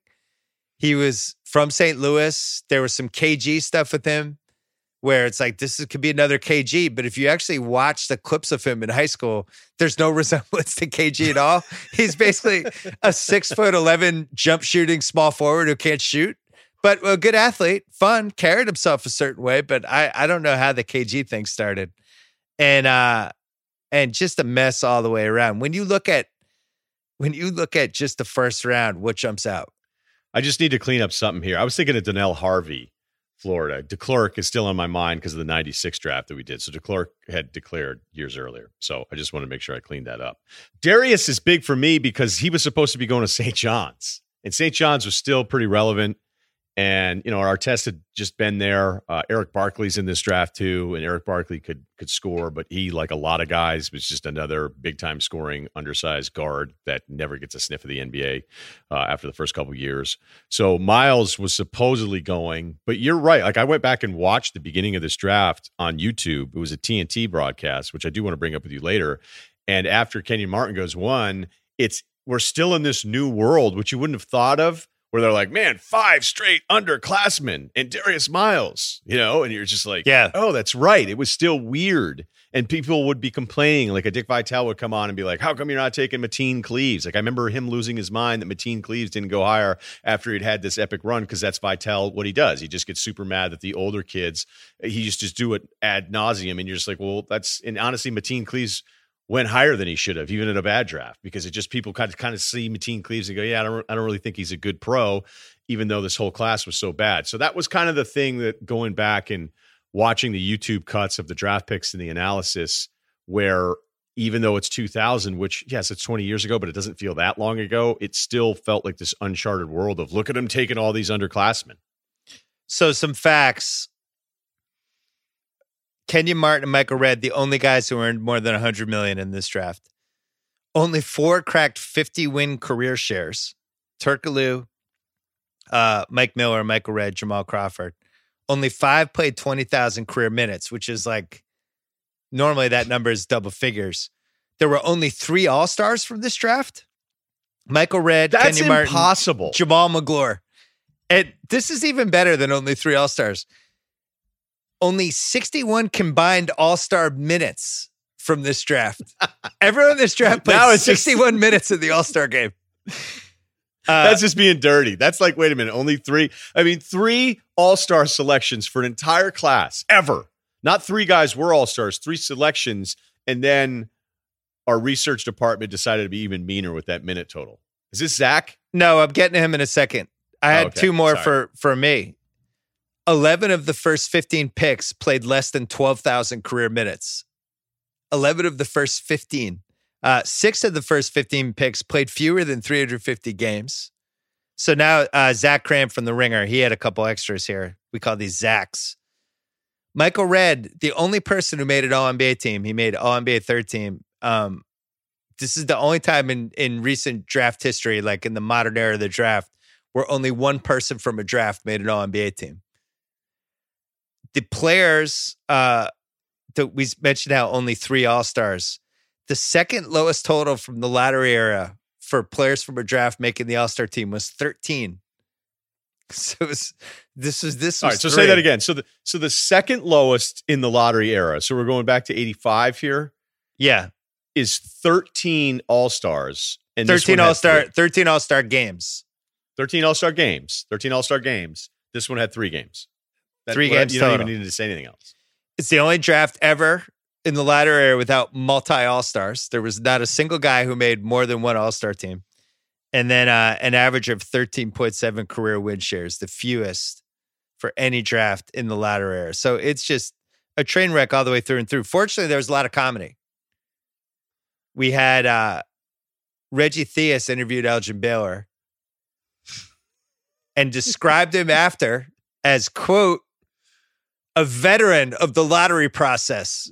He said this with a straight face, like this was a compliment, an asset. He's a veteran of the lottery process. You know what that means? You suck as a GM when you're a veteran of the lottery process. So that happened. That's the nicest way to say you suck as a GM. That's amazing. Veteran. That's like when they call like some local radio host, like veteran local so-and-so. It just means you've bounced around locally and worked at a bunch of different stations. So we had an all-stiff draft night trade of Joel Przybilla for Jason Collier, future number 1. That happened. We had a green room watch with somebody who didn't even end up being good, Jake Tescalitis, who I think you were in on a little bit. Sakalitis. Yeah. He fell to 25 because people were worried about his contract. Yeah. They should have been worried about his talent. We had a surprising moment when the Clippers took Miles third. Nobody saw that coming. And he came out. It took him forever to come out. He had a cream-colored suit on, put a blue Clippers hat on it. And he legitimately hugged Stern in a way that in 2000 was not something we saw at the draft. So Rip Hamilton and Hug Stern the year before. This one was almost genitals to genitals. Now we see like Goodell's hugging everybody. But normally you just shook hands, maybe a shoulder tap. Miles went in for like a real hug, like he was catching up with an uncle at Thanksgiving or something. So that made it first. And then after that, Charles Barkley was doing this draft. And he just went nuts on the Clippers. And this was right after he had retired. We were getting, could Barkley be the next Madden for these drafts? Barkley said, I don't think the Clippers are a good environment for Miles. They're a terrible organization. I hope he gets out of there. The Clippers are one of the problems in sports. The perfect example of a team that lets all their good players go every year. They're giving their fans a bad product and just like went in on them. And it was like the first exciting draft announcing moment in the history of the draft where somebody actually was like going in. We also had, my favorite moment for my dad. I did the draft diary that year. The Bulls took somebody named Dalibor Bagaric. Yeah. Number 24. At this point, we had the Sporting News where they had like mock drafts at this point in the Sporting News. And my dad looked down and he said, he's not on my list. And just seemed more confused than anything. Dalibor Bagaric, it was like, where did this guy come from? He's a big German. So, a lot of... 3 years with the Bulls. 3 years. We're going to redraft. So each one... ranking the guys from super duper stars a 5, quality starter is a 1, all-star is a 2-star. This is the only draft we're probably ever going to do where there's no 2-star guys. I think, would you rate... You don't have one 2-star? Yeah, I think Kenyon Martin, I would rate him as a quality starter. I wouldn't rate him as an all-star. Would you? And you mean perennial all-star? Just like all-star. Was there an all-star in this draft? I think the answer is no. Michael Redd had a really nice stretch. He did. It took him a while to get going, but I know once we get to him and that whole thing, because he was a second rounder, and I think if you look at the cumulative stats, the analytics, he holds up well compared to all these other guys. So we can either do the redraft or whatever, but I would like to just, before we do that, I want to ask you, because you got to do the draft at ESPN, and as I've said, 2000, you go back and you look at the production, it's TNT. I'd be saying the same stuff if it was ESPN because I don't really care. We know Ernie's a glue guy, backbone, keeps the thing, going in the right direction. But you had John Thompson up there who didn't know anything about anybody, Hubie who didn't know anything, and then they brought by Rick Majerus for like comic relief. And it's just fascinating that even in 2000, we would have the NBA draft on television and you wouldn't really have anybody that you knew was putting in the time and doing the scouting reports. And the NBA hadn't really had, this is even pre-Chat Ford being on the radar. And now we have a bunch of different guys that are locked into kind of that draft thing. But I don't know what I want, though. Like, I go back and watch it. Like, Majerus said at one point, Hubie said this. Hubie said that our test is better as a 2-guard, struggles as a small forward. And then he turned into one of those best small forwards in the league. When they were talking about like rosters and how people fit. and people freaking out about Chris Mim not going to the Bulls because the Bulls needed size. And so what the guys were doing, because they weren't putting any time into it, you could just tell that they're like, all right, the Bulls don't have a center. They have Elton Brand. Well, they got to take Chris Mim. And like Thompson would say, oh, I saw this kid play. And he'd be like, oh, wow, John Thompson saw him play in high school. And then would follow it up with like really no depth to it. So it was a bunch of people on the desk for this really important night that you and I probably take too seriously. And you go, that's amazing that you could have a TV product. And this isn't like it's 1978. It's in 2000. And they don't have anybody there that actually like put in real depth and real scouting reports. And I'm thinking, is that just because nobody thought and it wanted that? Did we just want big names? Because I remember even at ESPN, like we'd have Stephen A, you'd have Mark Jackson, you'd have Van Gundy. None of those guys were watching any of this stuff. They're not on Synergy or Second Spectrum breaking all that. Like I remember Stephen A, there was a pick. He goes, well, he's like, I've never seen the brother play, but I hate this pick. And I was like, what the fuck? Like, so I don't know what I want, right? Like, what is it that I want? Because sometimes the stuff I want may be a boring television product and you got to do it. And I'm sure there were times where you felt like, hey, we're doing the wrong thing and we should be doing this. And the TV guy probably telling you you're wrong. Right. I feel like everybody has to have a role. I thought we did a good job with the draft, but everybody had a role. Like Billis was the college guy, which is sorely missing from the 2000 draft telecast you just talked about, because John Thompson's not going to say anything. And I don't even think he was in college anymore at that point. But Billis is the guy who... No, Escher had taken over by then. Go ahead. Billis was the guy who had seen all these guys play and then was crunching tape on them and doing the thing. So you could trust him. Jalen, I think, at least the first year, was still on the college show. So he was at least seeing these guys in person, had a feel for them, but could talk more about, like, what's it like, what you're like in college versus what you could blossom into. And then my thing was more trying to figure out what the teams were doing, and that's stuff where you really need somebody out there who's like, oh, they're doing this because they have these guys eligible for free agency and they've got it, blah, blah, blah. And you just got to know all the moving chess pieces. And that's not something you can study. You have to either know it or you don't know it. And that was something where even like when Van Gundy was on, Van Gundy's brain, like he doesn't know what the cap situation and stupid shit like that. You kind of have to know that stuff on the fly because there's trades too. And if a trade happens, you have to go, all right, well, why'd they do that? Well, what's the purpose of this? And almost like react like we would on a podcast. So it's a night that has a lot of moving pieces. And if you have people that aren't totally versed on at least whatever their specialty is supposed to be, it's going to go really badly. But nobody cared. Nobody cared in 2000, though. This wasn't like a huge event back then.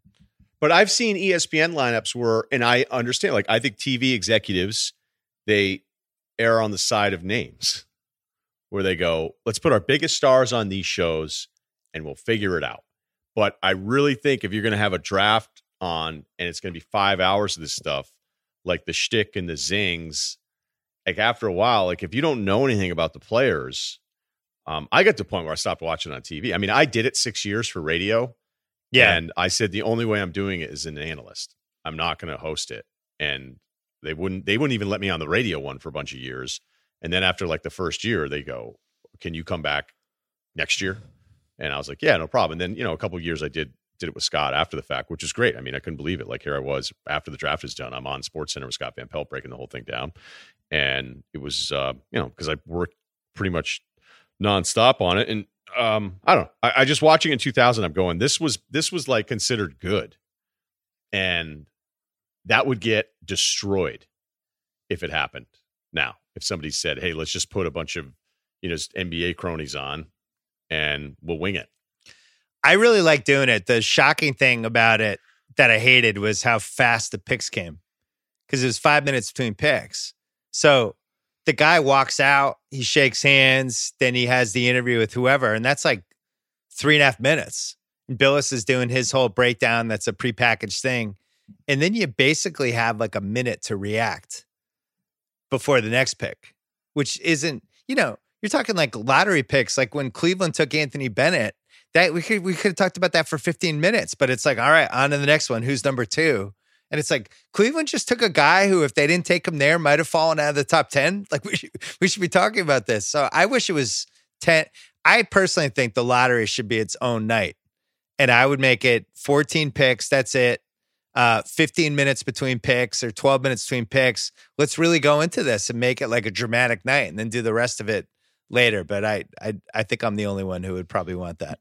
I would like it, but we're wrong. We know we're wrong on this. Yeah, because they wanted to move and they want to get everything done in one night, all that stuff. But it should at least be for the lottery. It should be 10 minutes between picks or 8 minutes or something. You should get more time. Because it's, you've got so many different people on it. You'd have, now that Woj is part of it, who really is the most important thing because he knows all the moving pieces of all of this stuff. But when you don't have the news guy, you need a news guy. You need somebody who's seen them play. And then the other thing that's tough, and this is where Billis's role is really challenging, despite what an authority is on the college game in comparison to most of the people that he's sitting on the set with over the years when I've watched it on ESPN, is that it's really tough to go up there and just I'll just pick Lauri Markkanen, right? Because I actually think Lauri Markkanen could be okay, set back a bit this year. But like say Lauri Markkanen's taken 7th and Billis goes, this guy sucks. Total stiff, fraud, can't dribble, can't shoot. You can't really do that, even though that would be the best. It would be awesome if somebody just decided, hey, that's who I'm going to be on one of these draft shows, NFL or NBA. You don't have to say sucks necessarily, but everything is spun into a positive because there's this very delicate thing of like not wanting to ruin a kid's night. Well, that was a big thing for Jalen, especially because you could hear the people in the arena could hear us at least one of the years. But Jalen was like, this is the best night of this kid's life. I'm not going to trash the pick. I'm just not going to do it. So, and I was in the spot where it's like, all right, there's going to be some bad picks and we're going to have to like dance around, oh man, why'd they do that? But you can't, the guy's whole family's watching. So it's definitely a delicate balance. True or false? Did you feel more comfortable trashing a Euro pick just because of the language barrier? No, I loved it. I got to say, most fun I've had on TV were the 2 drafts. I really had a good time because I was such a fan of what was happening too.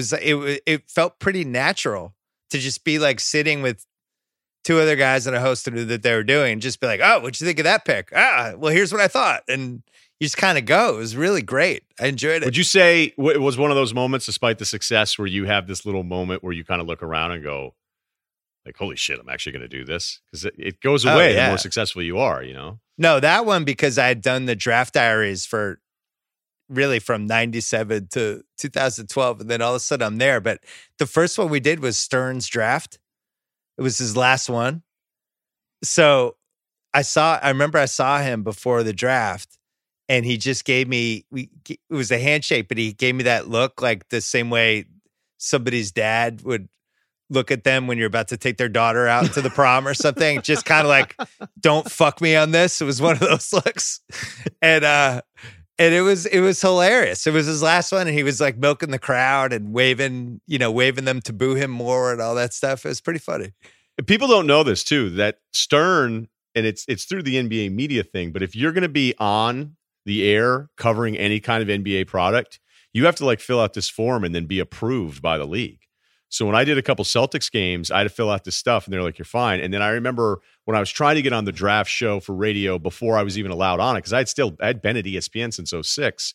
And I was like, hey, look, I go to Portsmouth, I go to Orlando, and then I was hosting the Combine in Chicago, which I did for 5 years. I go, can I get on to this thing? And I remember, again, just a lie. And they were like, well, there's some people in the NBA that really don't like you. And so we can't get you approved to be part of an NBA broadcast product. And I was like, really? Ooh. So then knowing me, I call up somebody in the NBA that week. I go, hey, do you guys have a problem with me over there? And he was like, that's 100% not true. He's like, even if you said stuff we don't like, people like you. You're not an asshole. You care. You're a voice for the NBA type of thing. You're one of those guys that obviously loves this league.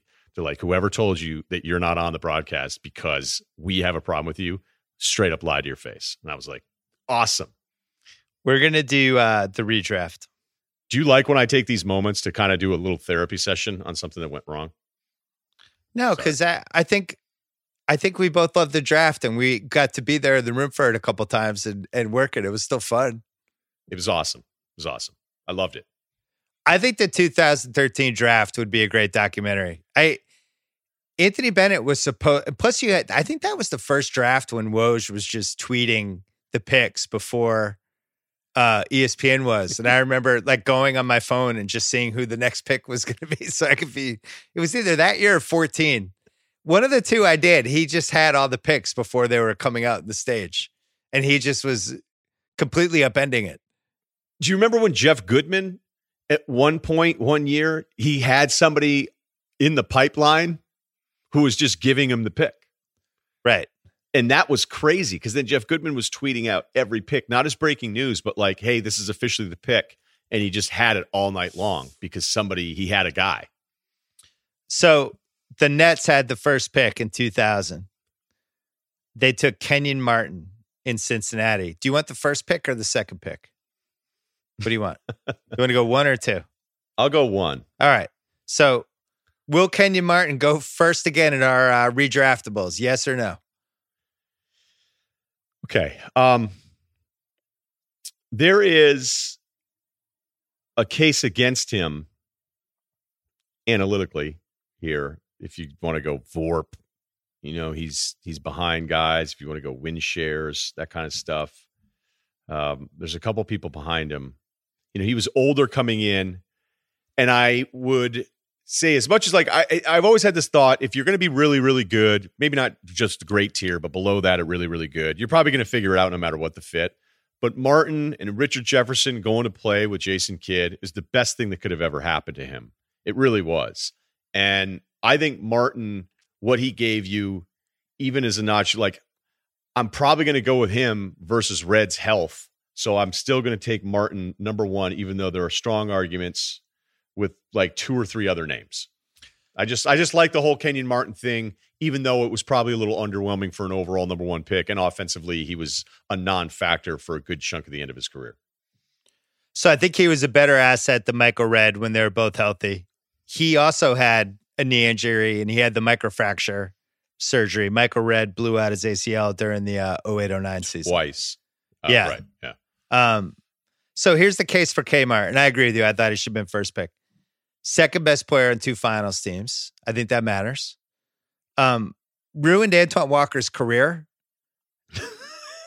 He really did. And coincidentally, I rode an airplane to Chicago with him, just randomly sitting next to him in mid-February, and didn't talk to him the whole time because I hate talking to people who get talked to all the time. But then he kind of was looking, he was side-eyeing me near the end, and then he was like, hey, man, you Bill? And so we just started talking. And I was like, you broke my heart in 2002. Like, I thought we had you guys. I went to those games, and I was like, you just destroyed Antoine.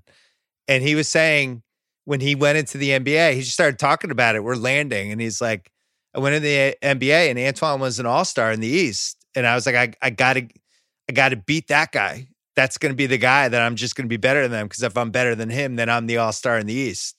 And if you go back and watch those series, like he just kills him. Antoine couldn't figure out what to do against him. His 03 and 04 in the playoff, they make the finals in 03 and have a really good series against the Pistons in 04. They lose. He was 19-10, solid, good, really above average defensive player. I thought like, not like a defensive player of the year, but definitely like an all defense kind of forward. Yeah, any of the bigs that could play bigger than they were and then also hang athletically with any of the perimeter stuff, it just allowed you to do stuff. I mean, that's why I've mentioned how much I always love the Piston structure of switching guys. But when you can switch and not give up stuff, that's what Kenyon was doing on top of running. I mean, I liked his game. I got to be honest. I did too. I really enjoyed his game. He got signed and traded to Denver in 2004, and I forgot. So this is July 15th, 2004. Denver, it's 3 first-round picks they ended up giving up. 2 of them were lottery protected. The Denver pick that was in there actually was like very lightly protected. The picks ended up being Joey Graham, Ronaldo Balkman, and Marcus Williams. But, he made $113 million. He had real value. He was also on that Denver team in 2009. He wasn't one of the best 3 players at that point that almost made the finals. Pretty good career. Like, you definitely can't call him a bust. Like, he made a lot of money. And then had some good moments. So I thought that was a good pick. I had Michael Redd second. Can I just finish with one Kenyon thing, though? I'm sorry. Yeah. I know it's annoying. But I remember, I love tough guys. I love the real tough guys as opposed to the fake guys that do stuff. And when I asked a Nets guy, I go, you play with Kenyon, right? And I go, what's the story there? They're like, no, he's all the way real deal. And he goes, yeah, actually, like, guys were fucking scared of him, straight up. Antoine was. And I'm like, yeah, but this is his own teammates. Oh, I'm like, you guys are scared of him? And we're like, yeah, like if he would get into it and you were fucking with him in practice, like he'd do this thing. He'd be like, better get my name out your motherfucking mouth. And then like guys would be like, whoa, we're supposed to be on the same team here. So I love hearing stuff like that though, because that means that's somebody who's not going to wilt. So there's a cut. So I like this conversation. There's a couple guys. Oakley was obviously the captain of this team, but there's some guys over the years, and you talk to anybody from that era, and they're like, there's a difference between the tough guys in the game, but the actual like don't fuck with that guys. Stackhouse was another one like that. Yeah, I'd heard that too. I've heard that for years. Yes, that there's famous Stackhouse stories, him punching out Kirk Snyder after a game and shit like that. Tony Allen, I think, was like that, where it's like, yeah, don't actually fuck with Tony Allen. Like you can talk trash to him on the court. Don't actually fuck with him because he'll go there. And I think Zach Randolph is another one. Yeah, don't you can have a little fun, do a little trash talk, but don't go too far. But I think Kenyon wasn't having it. Yeah, Kenyon was legit. He definitely was like that. All right, my second pick. And this would be for Vancouver was picking the spot. Poor Vancouver, just getting slaughtered in these drafts. I feel like there's not enough bring a team back to Vancouver support as there is with the Sonics. Would you agree? Yeah. No, I think we have Seattle and Vancouver would be my top two picks to have NBA teams again. You actually think they should have a team again? Yeah. I was kind of... I think they got hosed. Yeah, I think they got host too. I don't understand why people wouldn't. Look, there's always going to be this Canadian thing that some guys from down here. I'd rather live in Vancouver than a lot of cities. Me too. Michael Redd is my second pick. He from 2004 through 2008, 4 seasons. He averaged 24 a game. I didn't realize it was that money. 45% field goal, 37% from 3. He was one of those old school guys from, if you just put them forward 15 years, probably would have had a much more fun career. Probably would have taken 8 or 9 threes. Third team All-NBA. And then when he tore his knee again in the 08-09 season, it was over. But he was a guy, Milwaukee wasn't very good in the mid-2000s. I don't think anybody was in more fake trades than him. I know I personally threw him into about 100, but it was always one of those, if they could package blah, blah, blah, and this and get Michael Redd, that could be the missing piece. And he just was in that group for 3-4 years. I liked his game too. Thought he was good. So that's my second pick. Now you're up on the clock. 3. I'll be interested to see what you do here. I think there's like a no-brainer number 3 pick.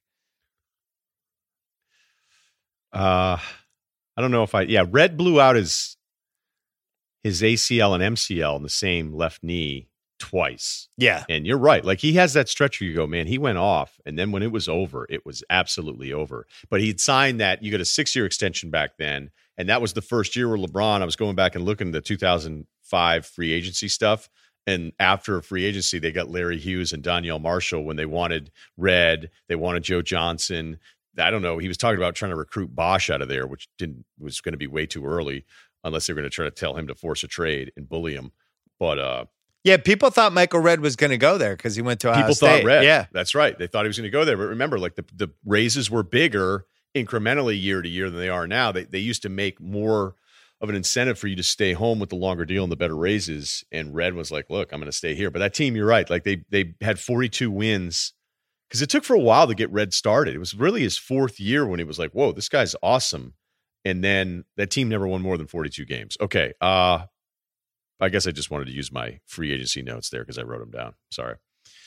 I enjoyed think it. The third pick is obvious. I do. Right now, there's 2 names. Give him. Who's on your board? Let's hear it. Well, it's Miller or Turkoglu. Okay.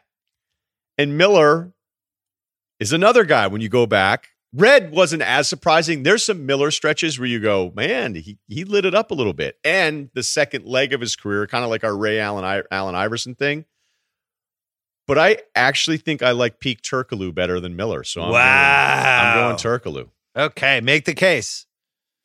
Well, if I have to start with 15 years, I love that he went to Sacramento and people were kind of like, Page is in his way. It wasn't, it was just like, why? Because he's another tall white guy that's not from the States. It took a while, but from 04-05 till 2010 and what he did and how he fit into that Orlando team. Like, I just thought he had moments during those Orlando runs where Turkoglu was like an incredibly talented, scary guy. I know he floats. I know his rebounding numbers are pretty, they're just not as good as you'd want him to be. But he actually became like a pretty good playmaker there for Orlando there towards the end. I know the end was, by the time he's back in Orlando, 33, Clippers the last couple of years, it's kind of over, a stint with Phoenix. But this is more of a talent thing where I think the peak version of Turkoglu was somebody who could get me a tougher bucket than Miller. And I think he's another one that 10 years later, you'd be running a lot of the stuff like they were doing anyway in these playoff games for Orlando, which we did one of them on the Book of Basketball. We did game 4 of the 2009 Lakers series where they're coming out, setting a screen, spreading the floor for him. And he was pretty crafty. I don't totally understand why Sacramento couldn't figure out how to use him. And then he goes to San Antonio for the 03-04 season where they lose basically on that Fisher shot. I think they would have won the title that year. And they couldn't really figure it out either. And it wasn't until he got to Orlando that he got unleashed as this guy who's like, I'm going to score 60 in a game. I'm going to make almost 40% of my threes. I don't really need the ball all the time, but in crunch time, you can kind of go to me and I'm weirdly reliable. I don't understand why Sacramento couldn't figure out how to play him and Page together. You would have thought like, great, put both of them out there with C-Web. Like, let's go. What are you trading in for Brad Miller for? I thought that was very strange. Can I read you the names of the Ron in the trade? Yeah. All right. Cause perfect. That's exactly what I was going to do right now. Cause it's some awesome names in this. So it's a 3-teamer, Indiana, Sacramento, and San Antonio. And the only thing we know for sure is that Indiana is just going to end up with white guys. Like, however this plays out, they're getting white guys in the trade. So Indiana trades Brad Miller to Sacramento. And they trade Ron Mercer to the Spurs. Turkoglu also goes to the Spurs. Sacramento trades Scott Pollard to Indiana. And San Antonio trades Danny Ferry to Indiana. It's a double Caucasian boon for the Pacers. And Turkoglu is by far the best guy in that trade. I did enjoy that one Brad Miller season on the Kings, but it seemed like a heist. I remember writing this at the time. What a heist for the Spurs. Like, really excited to see Turkoglu and the Spurs. Never really happened. It wasn't until the Magic that he kind of found his place. I think the Magic contract, though, was... Like, I think at the time that was, I bet you if you go back and look at this, you're like, what are the Magic doing? Like, they're giving Turkoglu this much money, but he was only at 04-05. We're talking him being 25 years old. And the reason, at first when you mentioned the Pacers getting rid of Brad Miller and you're talking about, like, Brad Miller was so white, he counted as 2 white guys. So that's why they had to get Ferry and Pollard back. Right. So, like, anybody that packs a dip in the fourth quarter of a game, we need at least 2 white guys to make up for his whiteness. It would have been fun to have Brad Miller in the Artest melee, though. I feel like we were cheated out of that. I'm taking Mike Miller with the 4th pick. So Kenyon Martin 1, Michael Redd 2, Turkoglu 3, Mike Miller 4. Mike Miller 3rd on my board. I couldn't be happier right now. 41% 3-point shooter. Career. I mean, that Sixth man of the year. That Sixth man of the year. 5 years with his luggage at the end of his career and still finished over 41%. 05 through 08 on Memphis on some pretty sneaky good Memphis teams. 15-5-5, 48-42, 78% splits, 42% from 3 that whole stretch, playing a lot of minutes. Game 5, 2012 finals, 7 for 8 from 3, 23 points. You mentioned how Battier had that huge Game 7 in 2013. Miller did the same thing in Game 5. And that was one of those series that it was a 4-1 finals. The consensus now is that, Miami won in 5. They had it the whole way. Those first 4 games all came down to like 1 or 2 plays. And even in Game 5, I didn't feel like that series was done. Miller came out, shot the lights out. Had that not happened, they would have gone back to OKC for Game 6 and 7. So wasn't a must win. I think every finals game is a must win, but there's a scenario where, Durant gets hot in that game 5 and maybe it goes back to OKC. Now the crowd's going nuts. Who knows? LeBron hadn't won a title yet. There's different variables. Miller shut it all down. He was awesome in that game. Probably the jump shot I was the most jealous of, just personally. Like if you could have bought somebody's jump shot on eBay, I think I would have taken Mike Miller. Who would you have taken? Ray. Yeah, so Ray's the other choice there. I really like Mike Miller's jump shot. But Miller's a good pick. And was it close for you on Turkoglu or Miller, or were you like adamant? Because I was split going into it. I always liked him, and I just thought he was in weird situations for most of his career that if you kind of just did his career 10 times, I think there's these universes where, there's times when it could have been awesome for him. You look at all the teams that could have drafted him in this draft, where it goes New Jersey, Vancouver, Clippers, Chicago, Orlando, Atlanta, Chicago again, Cleveland. I mean, all those teams sucked for years. Any situation he was going to was going to be a bad situation. It's a shame that he couldn't have just gone to a team that was good, but for 1 year ended up in the lottery, where he was like just playing with good players all the time. Because I always thought he had a really nice feel for the game. I got to read you some Mike Miller trade trivia. So he was the last piece of the Chris Webber, Penny Hardaway trade from 1993. He was the last first-round pick. I couldn't believe that when I looked that up today. I was like, that pick carried over from 1993. He was traded in 2003 with a first-round pick for Drew Gooden, which is a trade that just seems abysmal now. I can't believe. You would have thought Drew Gooden had a first for Mike Miller. No, it's the other way. Then he was in that crazy K-Love, OJ Mayo, Chris Wallace fiasco where Chris Wallace, what did he have? The 5th pick? Yeah. And I forget what it is. No, it was 4. Did he have 4 and he went down to 5? Yeah. He flips picks so he can end up with OJ Mayo and gives Minnesota Kevin Love and Mike Miller. Both of them.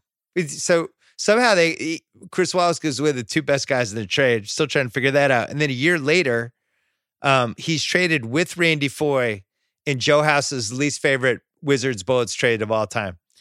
Randy Foye and Mike Miller for the number 5 pick in 2009, which could have been Steph Curry or Ricky Rubio, except Washington didn't have it. Khan ends up getting it and then somehow whiffs and takes Johnny Flynn. And there you go. 4 trades where the other team probably has the fans have their feelings hurt. I really enjoyed Mike Miller's game. I can't believe he's a top 4 pick in a redraft, but there we are. Who do you have for 5? I just wanted to add to that draft in 2008 just to make sure we had it right. Now that's right. Yeah, Wallace had 5 and he traded up to get to 3 with Mayo, and Westbrook went in between them. And Westbrook at the time was like 4 was kind of a reach. Felt like that's as high as it could possibly go. When we do, if we do the 08 redraft, Westbrook will be obviously 4 or higher, but I loved Westbrook in college. I was stunned when he went 4. It seemed like you did love him. I did. I have stuff written. He was like my big sleeper in the draft, but I thought he was like just this energy guy off the bench. I didn't think he was going to be Russell Westbrook. No, I don't. Nobody just liked him. Presti didn't. None of those guys did. PJ Carlesimo, who I became close with, I was like, what was going on there? He goes, I was screaming, banging the table, going Brook Lopez, Brook Lopez, Brook Lopez, and he goes, and every time I come back to Presti be like, we really kind of love the idea of what this Westbrook guy can be. And I'm telling you, like, you may have liked him, but like for Presti to actually pull the trigger on it, that's especially over Kevin Love. Yeah, because I watched that UCLA. I watched a lot of that team that year. I watched that team nonstop. Yeah. For Kevin Love not to be the first UCLA guy off that team in a draft was inconceivable. Westbrook was like the first like couple months seemed almost like a 6-man even on the UCLA team, and then he started to blossom. Cool, because Holiday was still there too. Yeah, man, that team was amazing. They played slower, Howland style, and all that stuff. So I mean, hell, I honestly think like Presti taking Westbrook when he did with the other options, it's seriously, I think it's like one of the greatest picks of that decade, because you have to go back and go, Okay, but what are you actually drafting? And back then we were still a little more position obsessed. It's the same thing like with Turkoglu and Page, as you were mentioning. Now you just figure it out, which is kind of crazy that like, no, we can't do that. Like we already have a 6'10" white guy. We can't do that. We can't just put another guy out there that can shoot. Like think how stupid it was that we didn't let basketball have this evolution where it's, oh, wait, those guys are both really big and can handle and can shoot. Well, why don't we just let them both play? Right. and Westbrook is another argument to that. By the way, in that Miller deal, Twan was actually recycled in that trade. And Brian Cardinal. Walker. Yeah. Who do you have at That's 5? actually my pick. Brian Cardinal, the custodian, a.k.a. the janitor, a.k.a. Citizen Payne. Brian Cardinal out of Purdue. Are you being serious right now? No, I just wanted people to freak out about Jesus. the Nash Iverson thing. No. All right. So this is where it gets a little interesting. But I do think you're going to go Jamal Crawford. I liked him more. I thought he would be different. Like he was a guy I liked a lot before this. He ended up going 8th. But just the fact that he put up buckets for this long up until 2 years ago. I mean, he was in the league last year. So, I know he played for a million teams. I'm not saying you're winning any games with him, but he was somebody that just, to give you that much. Look, this also has a lot to do with the other options that are out there. I just think value. Hey, am I getting almost 20 years of shooting from this guy, despite that it's a little isolation heavy? Yeah, whatever. I'll take Jamal Crawford. 3-6 man of the year awards. I had him at 5 as well. I think it's the right pick. He's one of those guys. If he's like your 8th guy, incredible.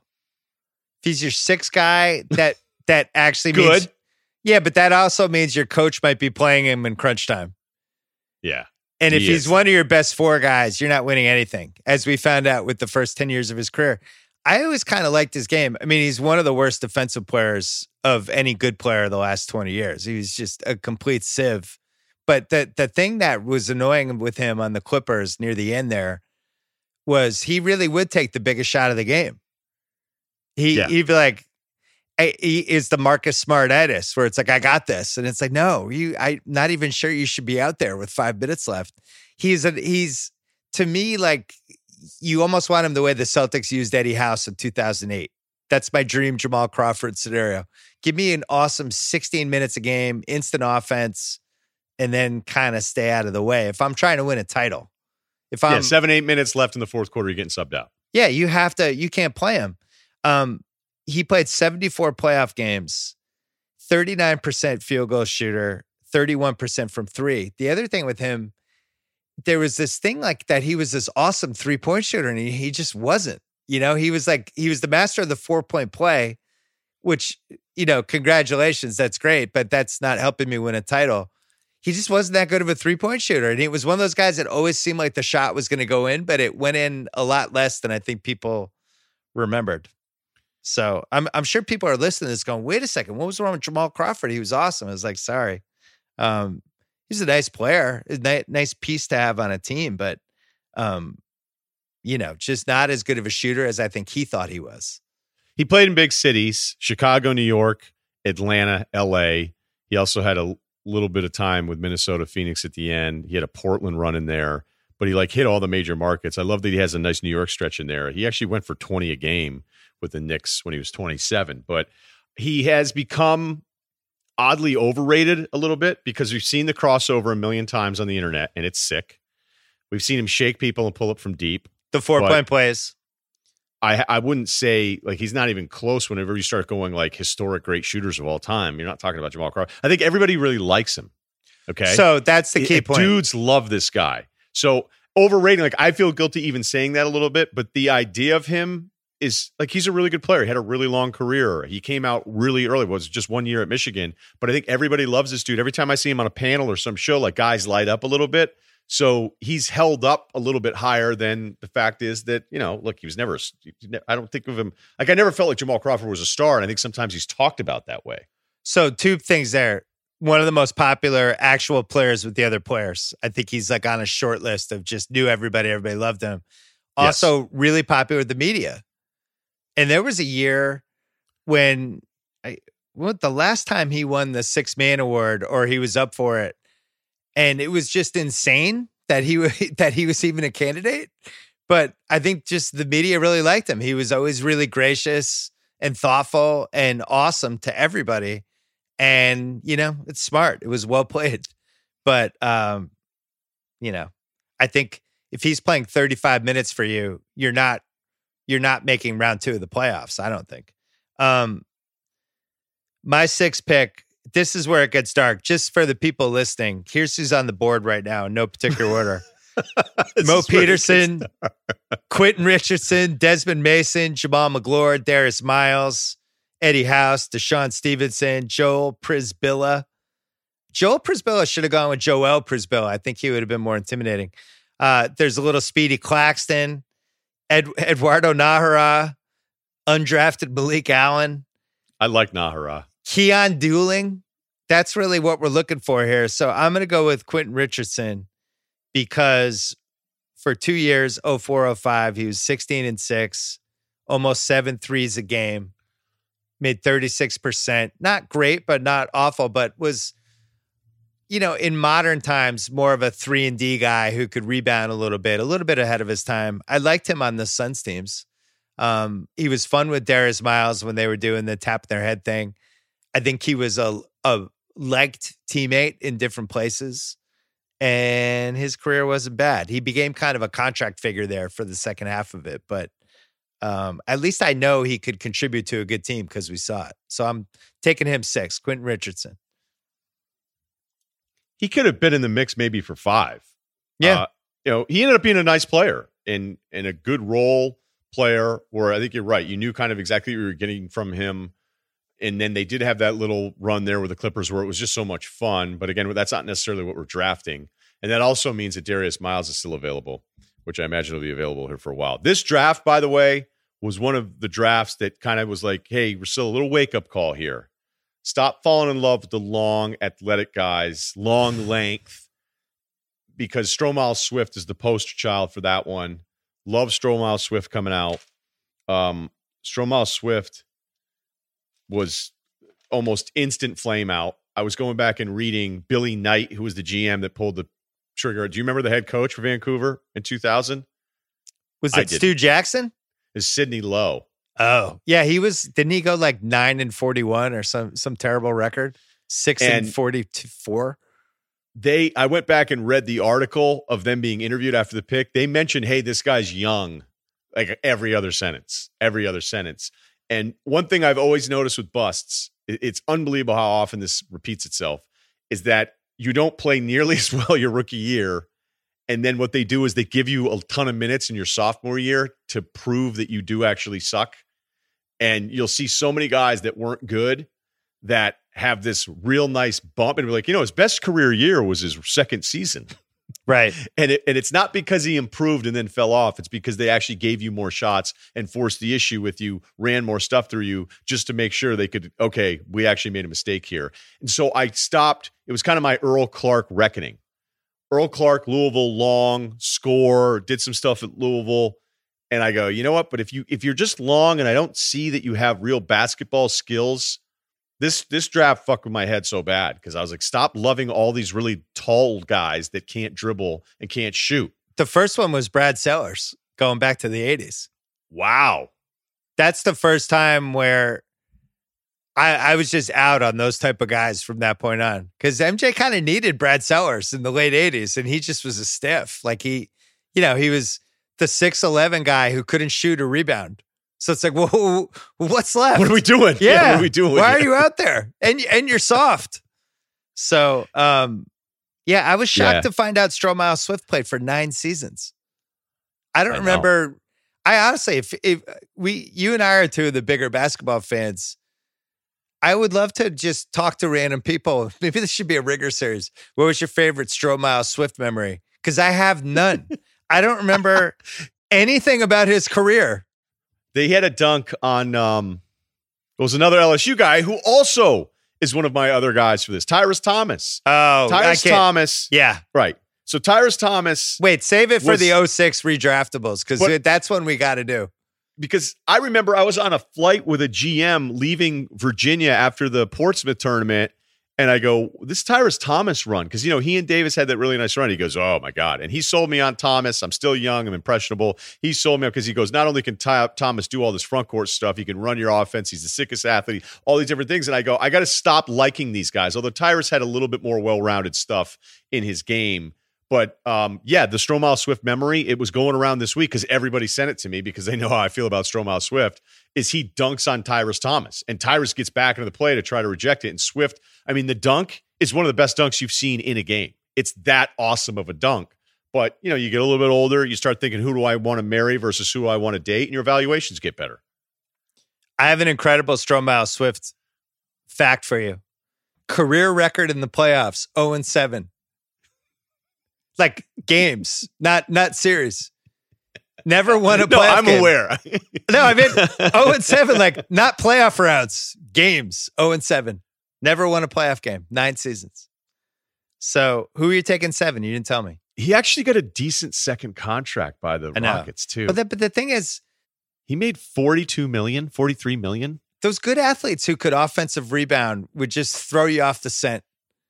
You watch the one game, the Ed Pinckney was like that too. Ed Pinckney was way better than Stromile Swift, but those lanky forwards who could like just get it put back, you're like, oh, that guy, oh, and it was always deceiving. Who do you have at 7?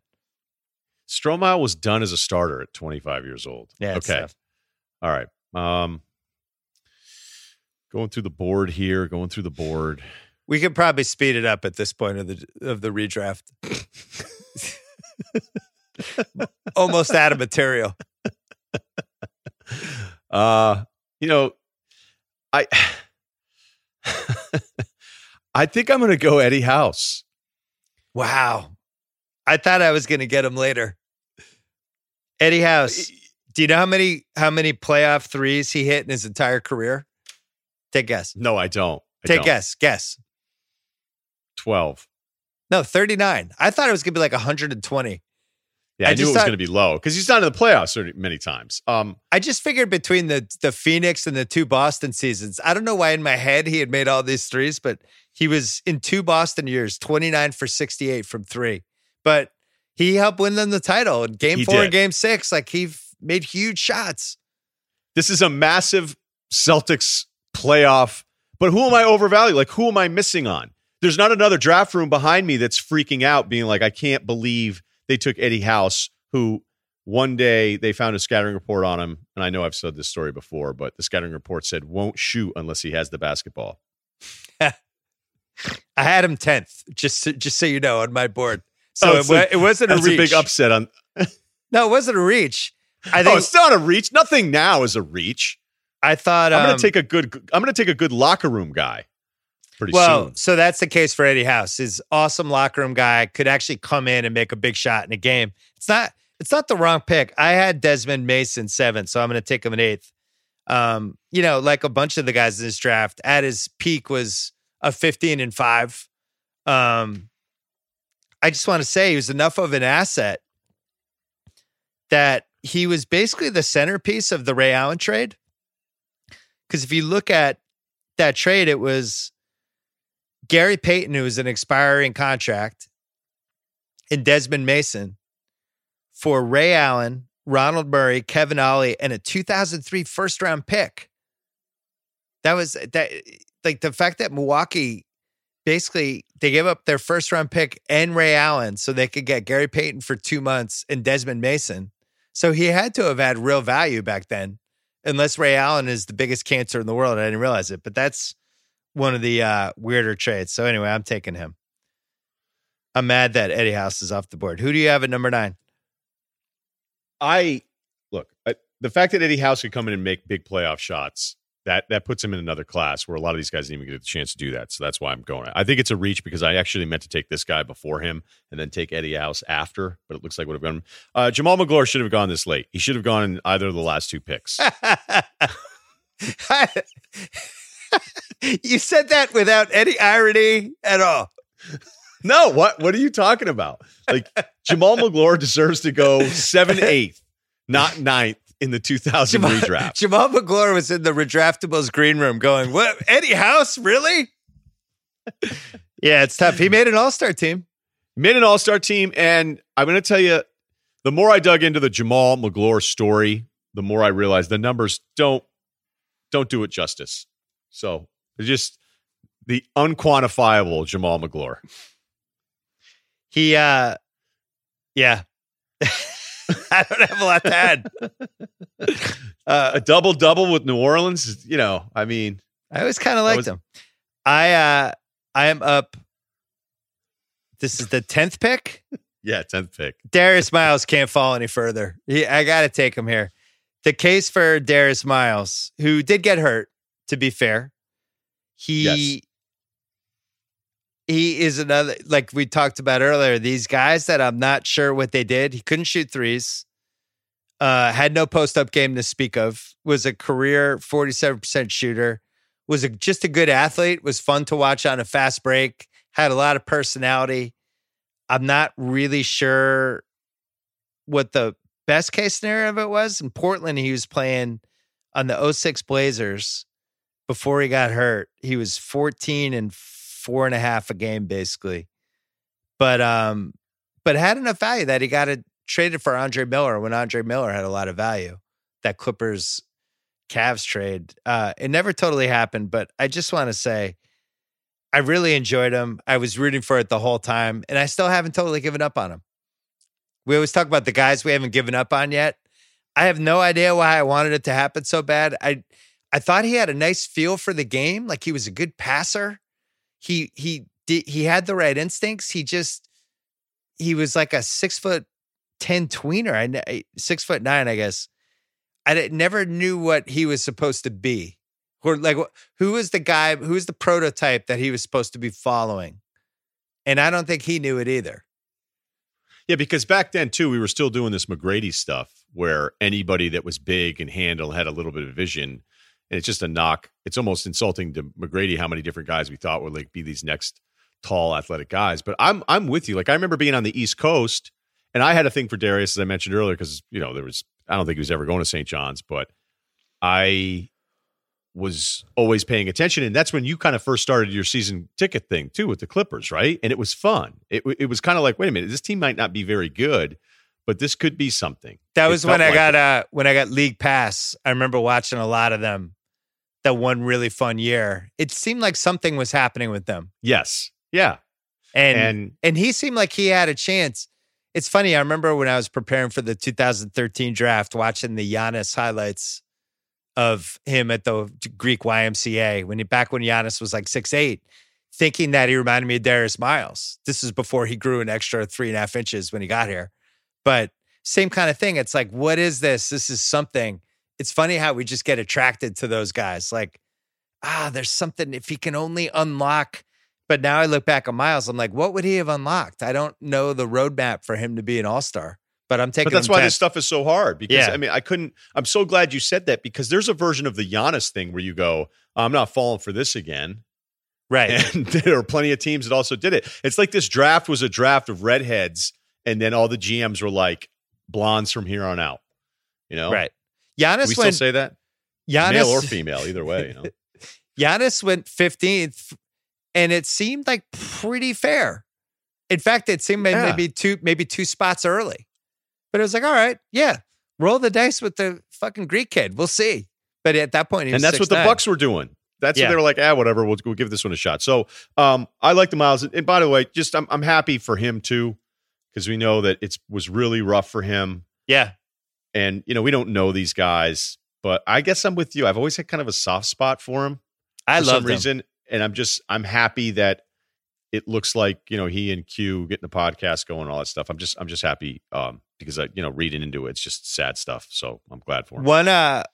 One thing that's been lost, I think they did a 6-episode series of the life where they followed the Clippers around, which I can't believe isn't on YouTube. If anyone has this on their VCR or whatever, like, please put this on YouTube for America, because it was a lot of like behind the scenes with Quinn Richardson and D Miles. And I remember there's scenes of them getting gas and shit like that. And it was just like, I just want to hang out with these guys. I like these guys. Anyway, let's rip through this. Who do you have at 11? I'm going to go Mo Pete. Probably should have gone higher. Yeah. Another guy that went, he went too low. His overall analytics, he holds up. He's like a top 7, top 8 guy. And, unfortunately for him, I think, he was always kind of an off-ball guy, which could leave you out of plays back then a little bit too much. So, you weren't as active. We're now off balls, like kind of where you want to be. And he would have been more productive today. But he had a better career, I think, than you realize. A lot of these guys, you'd be like, oh, this guy stuck around. It's easy to forget kind of the second halves of some of these careers. But Mo Pete probably should have gone higher. 37% career 3-point shooter. I have, wow, I can't believe he's still here. Joel Przybilla. I'm grabbing with the 12th spot here. Elgin was a veteran of the lottery process. Line of the night. Joel Przybilla, just a veteran. Played 13 seasons. Had, a couple moments there with Portland in the 08-09 range when they were doing the two-headed monster thing at center.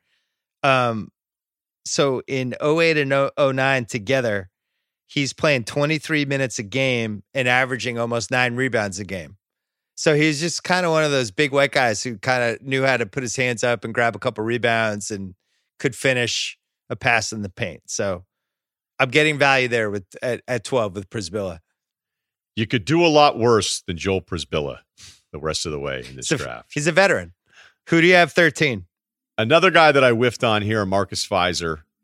Oh, I was always, no, I'm not taking him. I just wanted to mention Fizer, all Iowa State guys. It's kind of like the Babe Ruth League. You want to check the birth certificate there. But he was only 22 when he came in, but immediately it wasn't going to work. And then everybody's like, why are they taking him with Brand? And what I did love about the Bulls, remember Jerry Krause's famous line after they broke everything up in 1998, which really thinking back on it is one of the dumbest things. Like that doesn't get knocked enough for being one of the dumbest thing in the history of modern sports.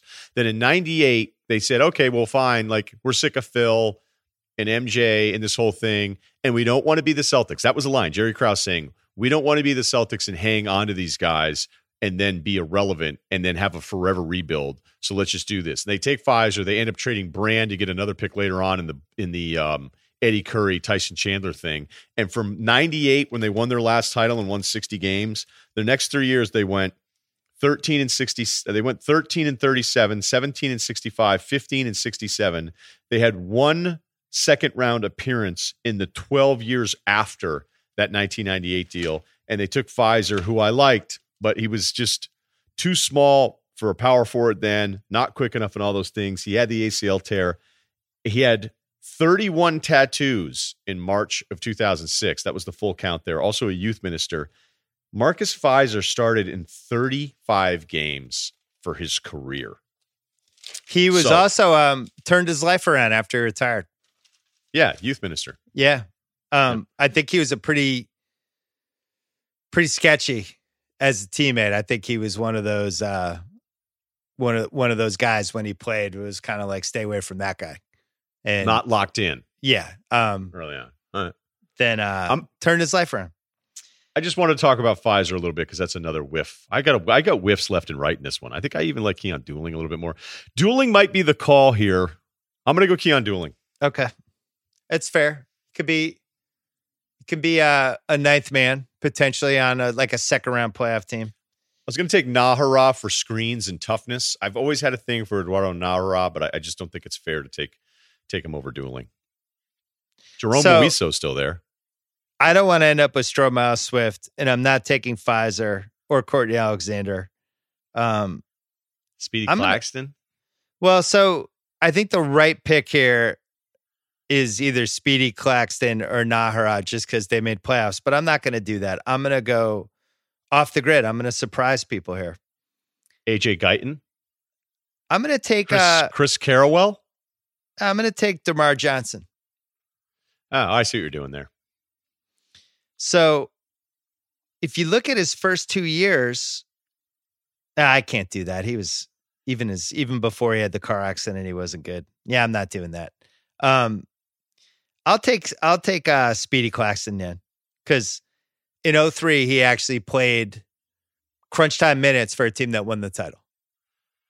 When Parker was still in that almost like 2008 Rondo version of Tony Parker, when those young point guards. You can't rely on them every finals game, and you kind of have to need that veteran guy that can come in and kind of right the ship. Speedy Claxton was there, and his Spurs stuff, 24 playoff games that year is 14 minutes a game. Average 5 a game. That's all I need. He was in the rotation of a finals team. So there you go. I have him just a nudge over Stroh Swift and Jerome Muizo.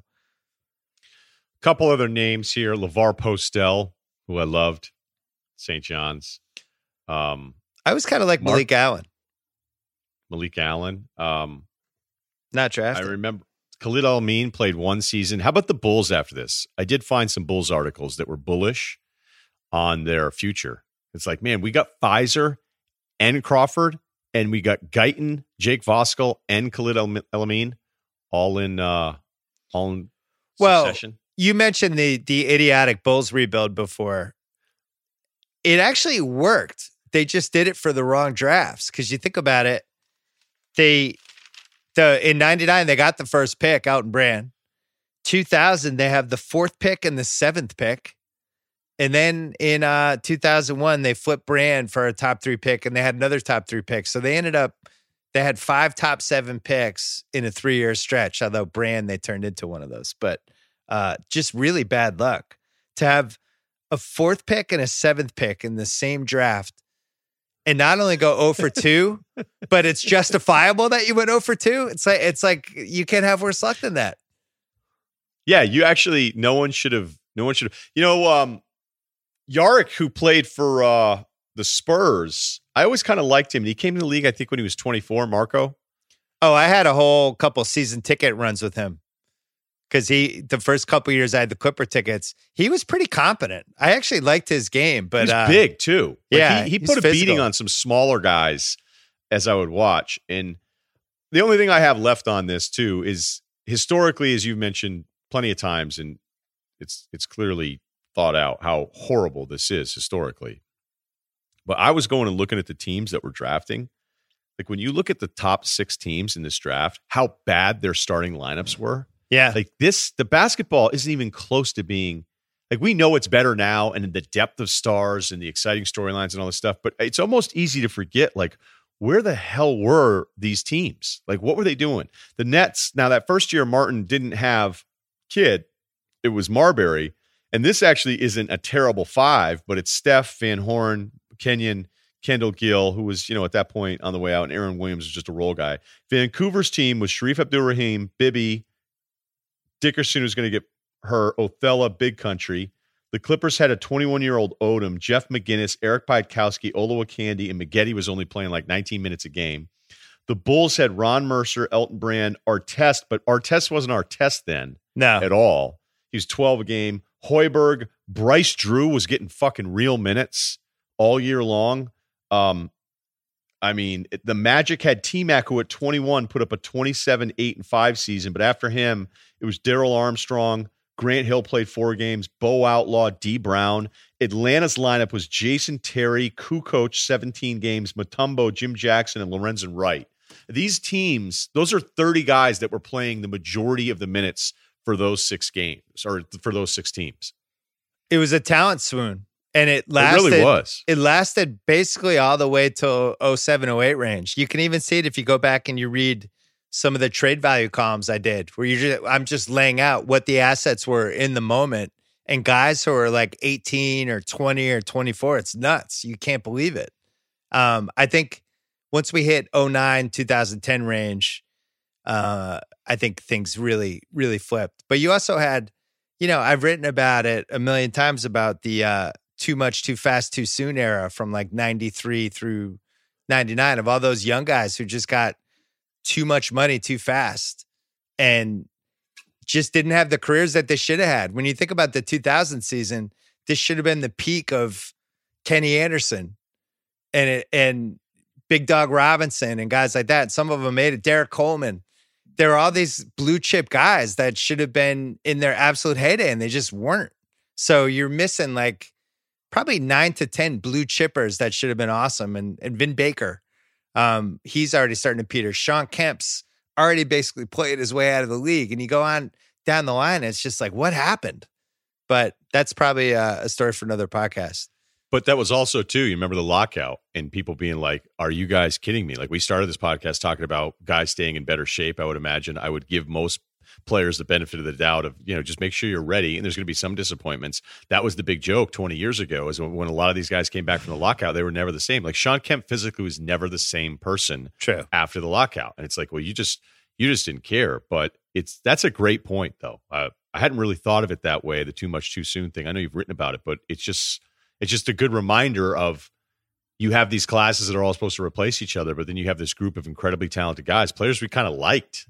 And you're like, what the hell's going on here? And then you add in this class. And I also noticed, too, when you go back and read some of the stuff, how many GMs that were running some of this stuff. And no one should really be blamed for anything after this kind of class that we just went through. But a lot of these guys never got jobs again.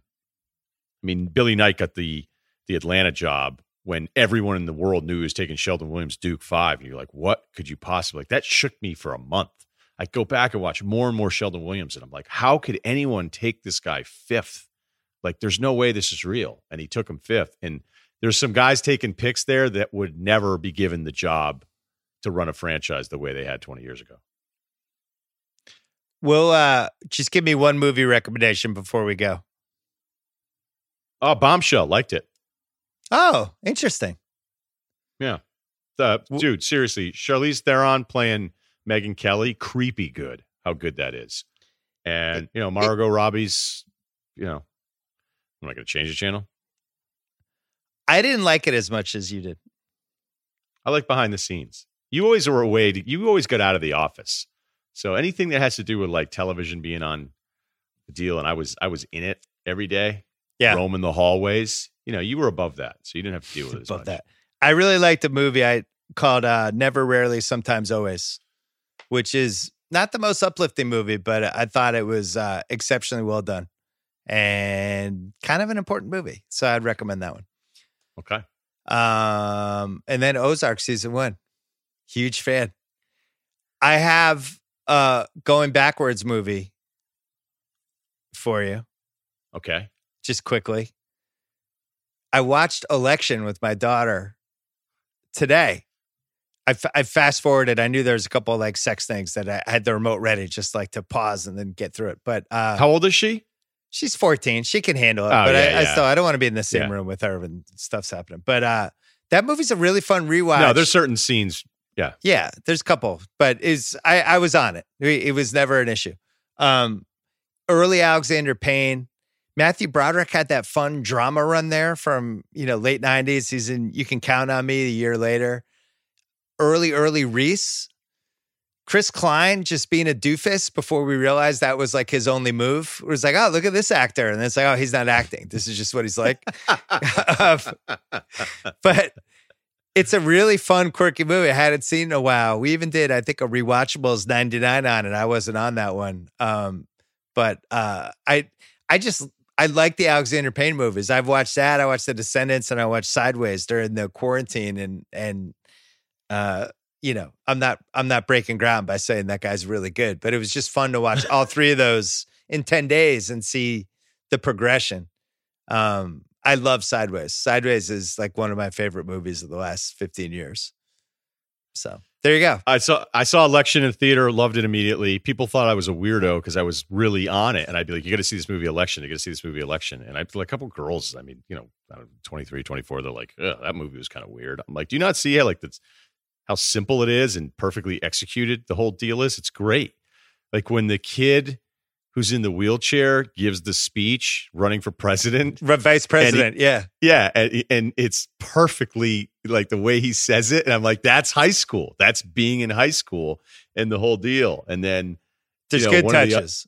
One of the other person, like somebody else is giving a speech and like some pimple-faced red-headed kid's like, eat me raw. Screams it in the background. And you just go. And then the guy playing the principal's perfect. He's like, all right, we're not going to do that here. And the principal's perfect, the whole thing. I love Election. And Sideways is funny because I did not like it when I first saw it. I was too young. I was too young to understand how heavy that movie is. It's I could watch Sideways. Sideways is up there with very few movies where I could watch, because I just started up Shawshank. I just was going through it, wanted to see some scenes. Question for you, tweeted about it. If Red and the crew, his lunch crew there, were close enough to Andy Dufresne to get him on roof tarring duty outside, a couple bottle of suds. Yeah. Where was that crew when the sisters were beating the hell out of him and we know what else was going on? So like, oh, I'm good for tarring, but you guys can't help me out with these dudes? Well, Red says that I do believe those were the worst 2 years for Andy, which is being repeatedly raped by the sisters, which I think I would hope that were the worst 2 years. But yeah, I would I think the tarring happened after. I think the sisters had gotten kind of tired of Andy at that point. But I think the friendships with those other guys kind of deepened a little bit later.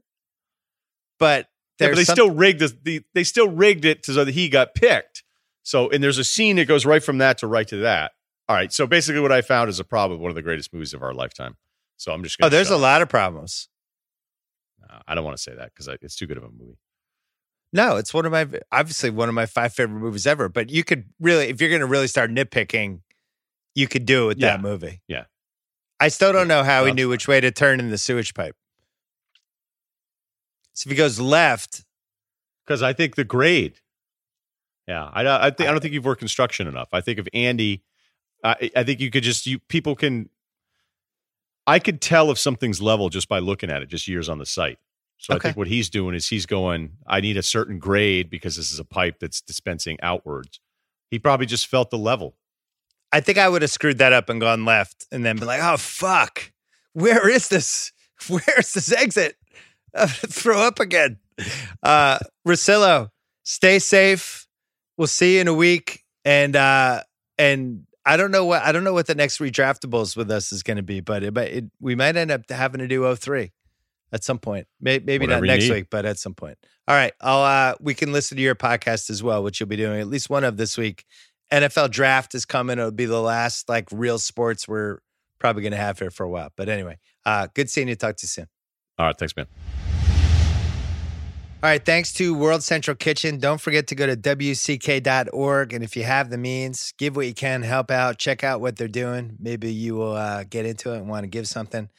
Thanks to What We Do in the Shadows, the dramatic return of the FX original comedy. The Hollywood Reporter called this series' first season ridiculously funny and warned that you will die laughing. This season, Shadows continues to follow our 4 favorite vampires who have been living together for hundreds of years. Premieres Wednesday, April 15th on FX, streaming next day, FX on Hulu. And if you missed season 1, catch up now on What We Do in the Shadows on FX on Hulu. Stay safe out there. Listen to the doctors. Listen to the scientists. We'll have more later in the week. One more redraft on the Book of Basketball's pod read in 2001, me and Zach Lowe, and then 2 rewatchables. Total Recall coming Monday night, and then Enemy of the State later in the week. Stay safe out there. Listen to the experts. See you soon.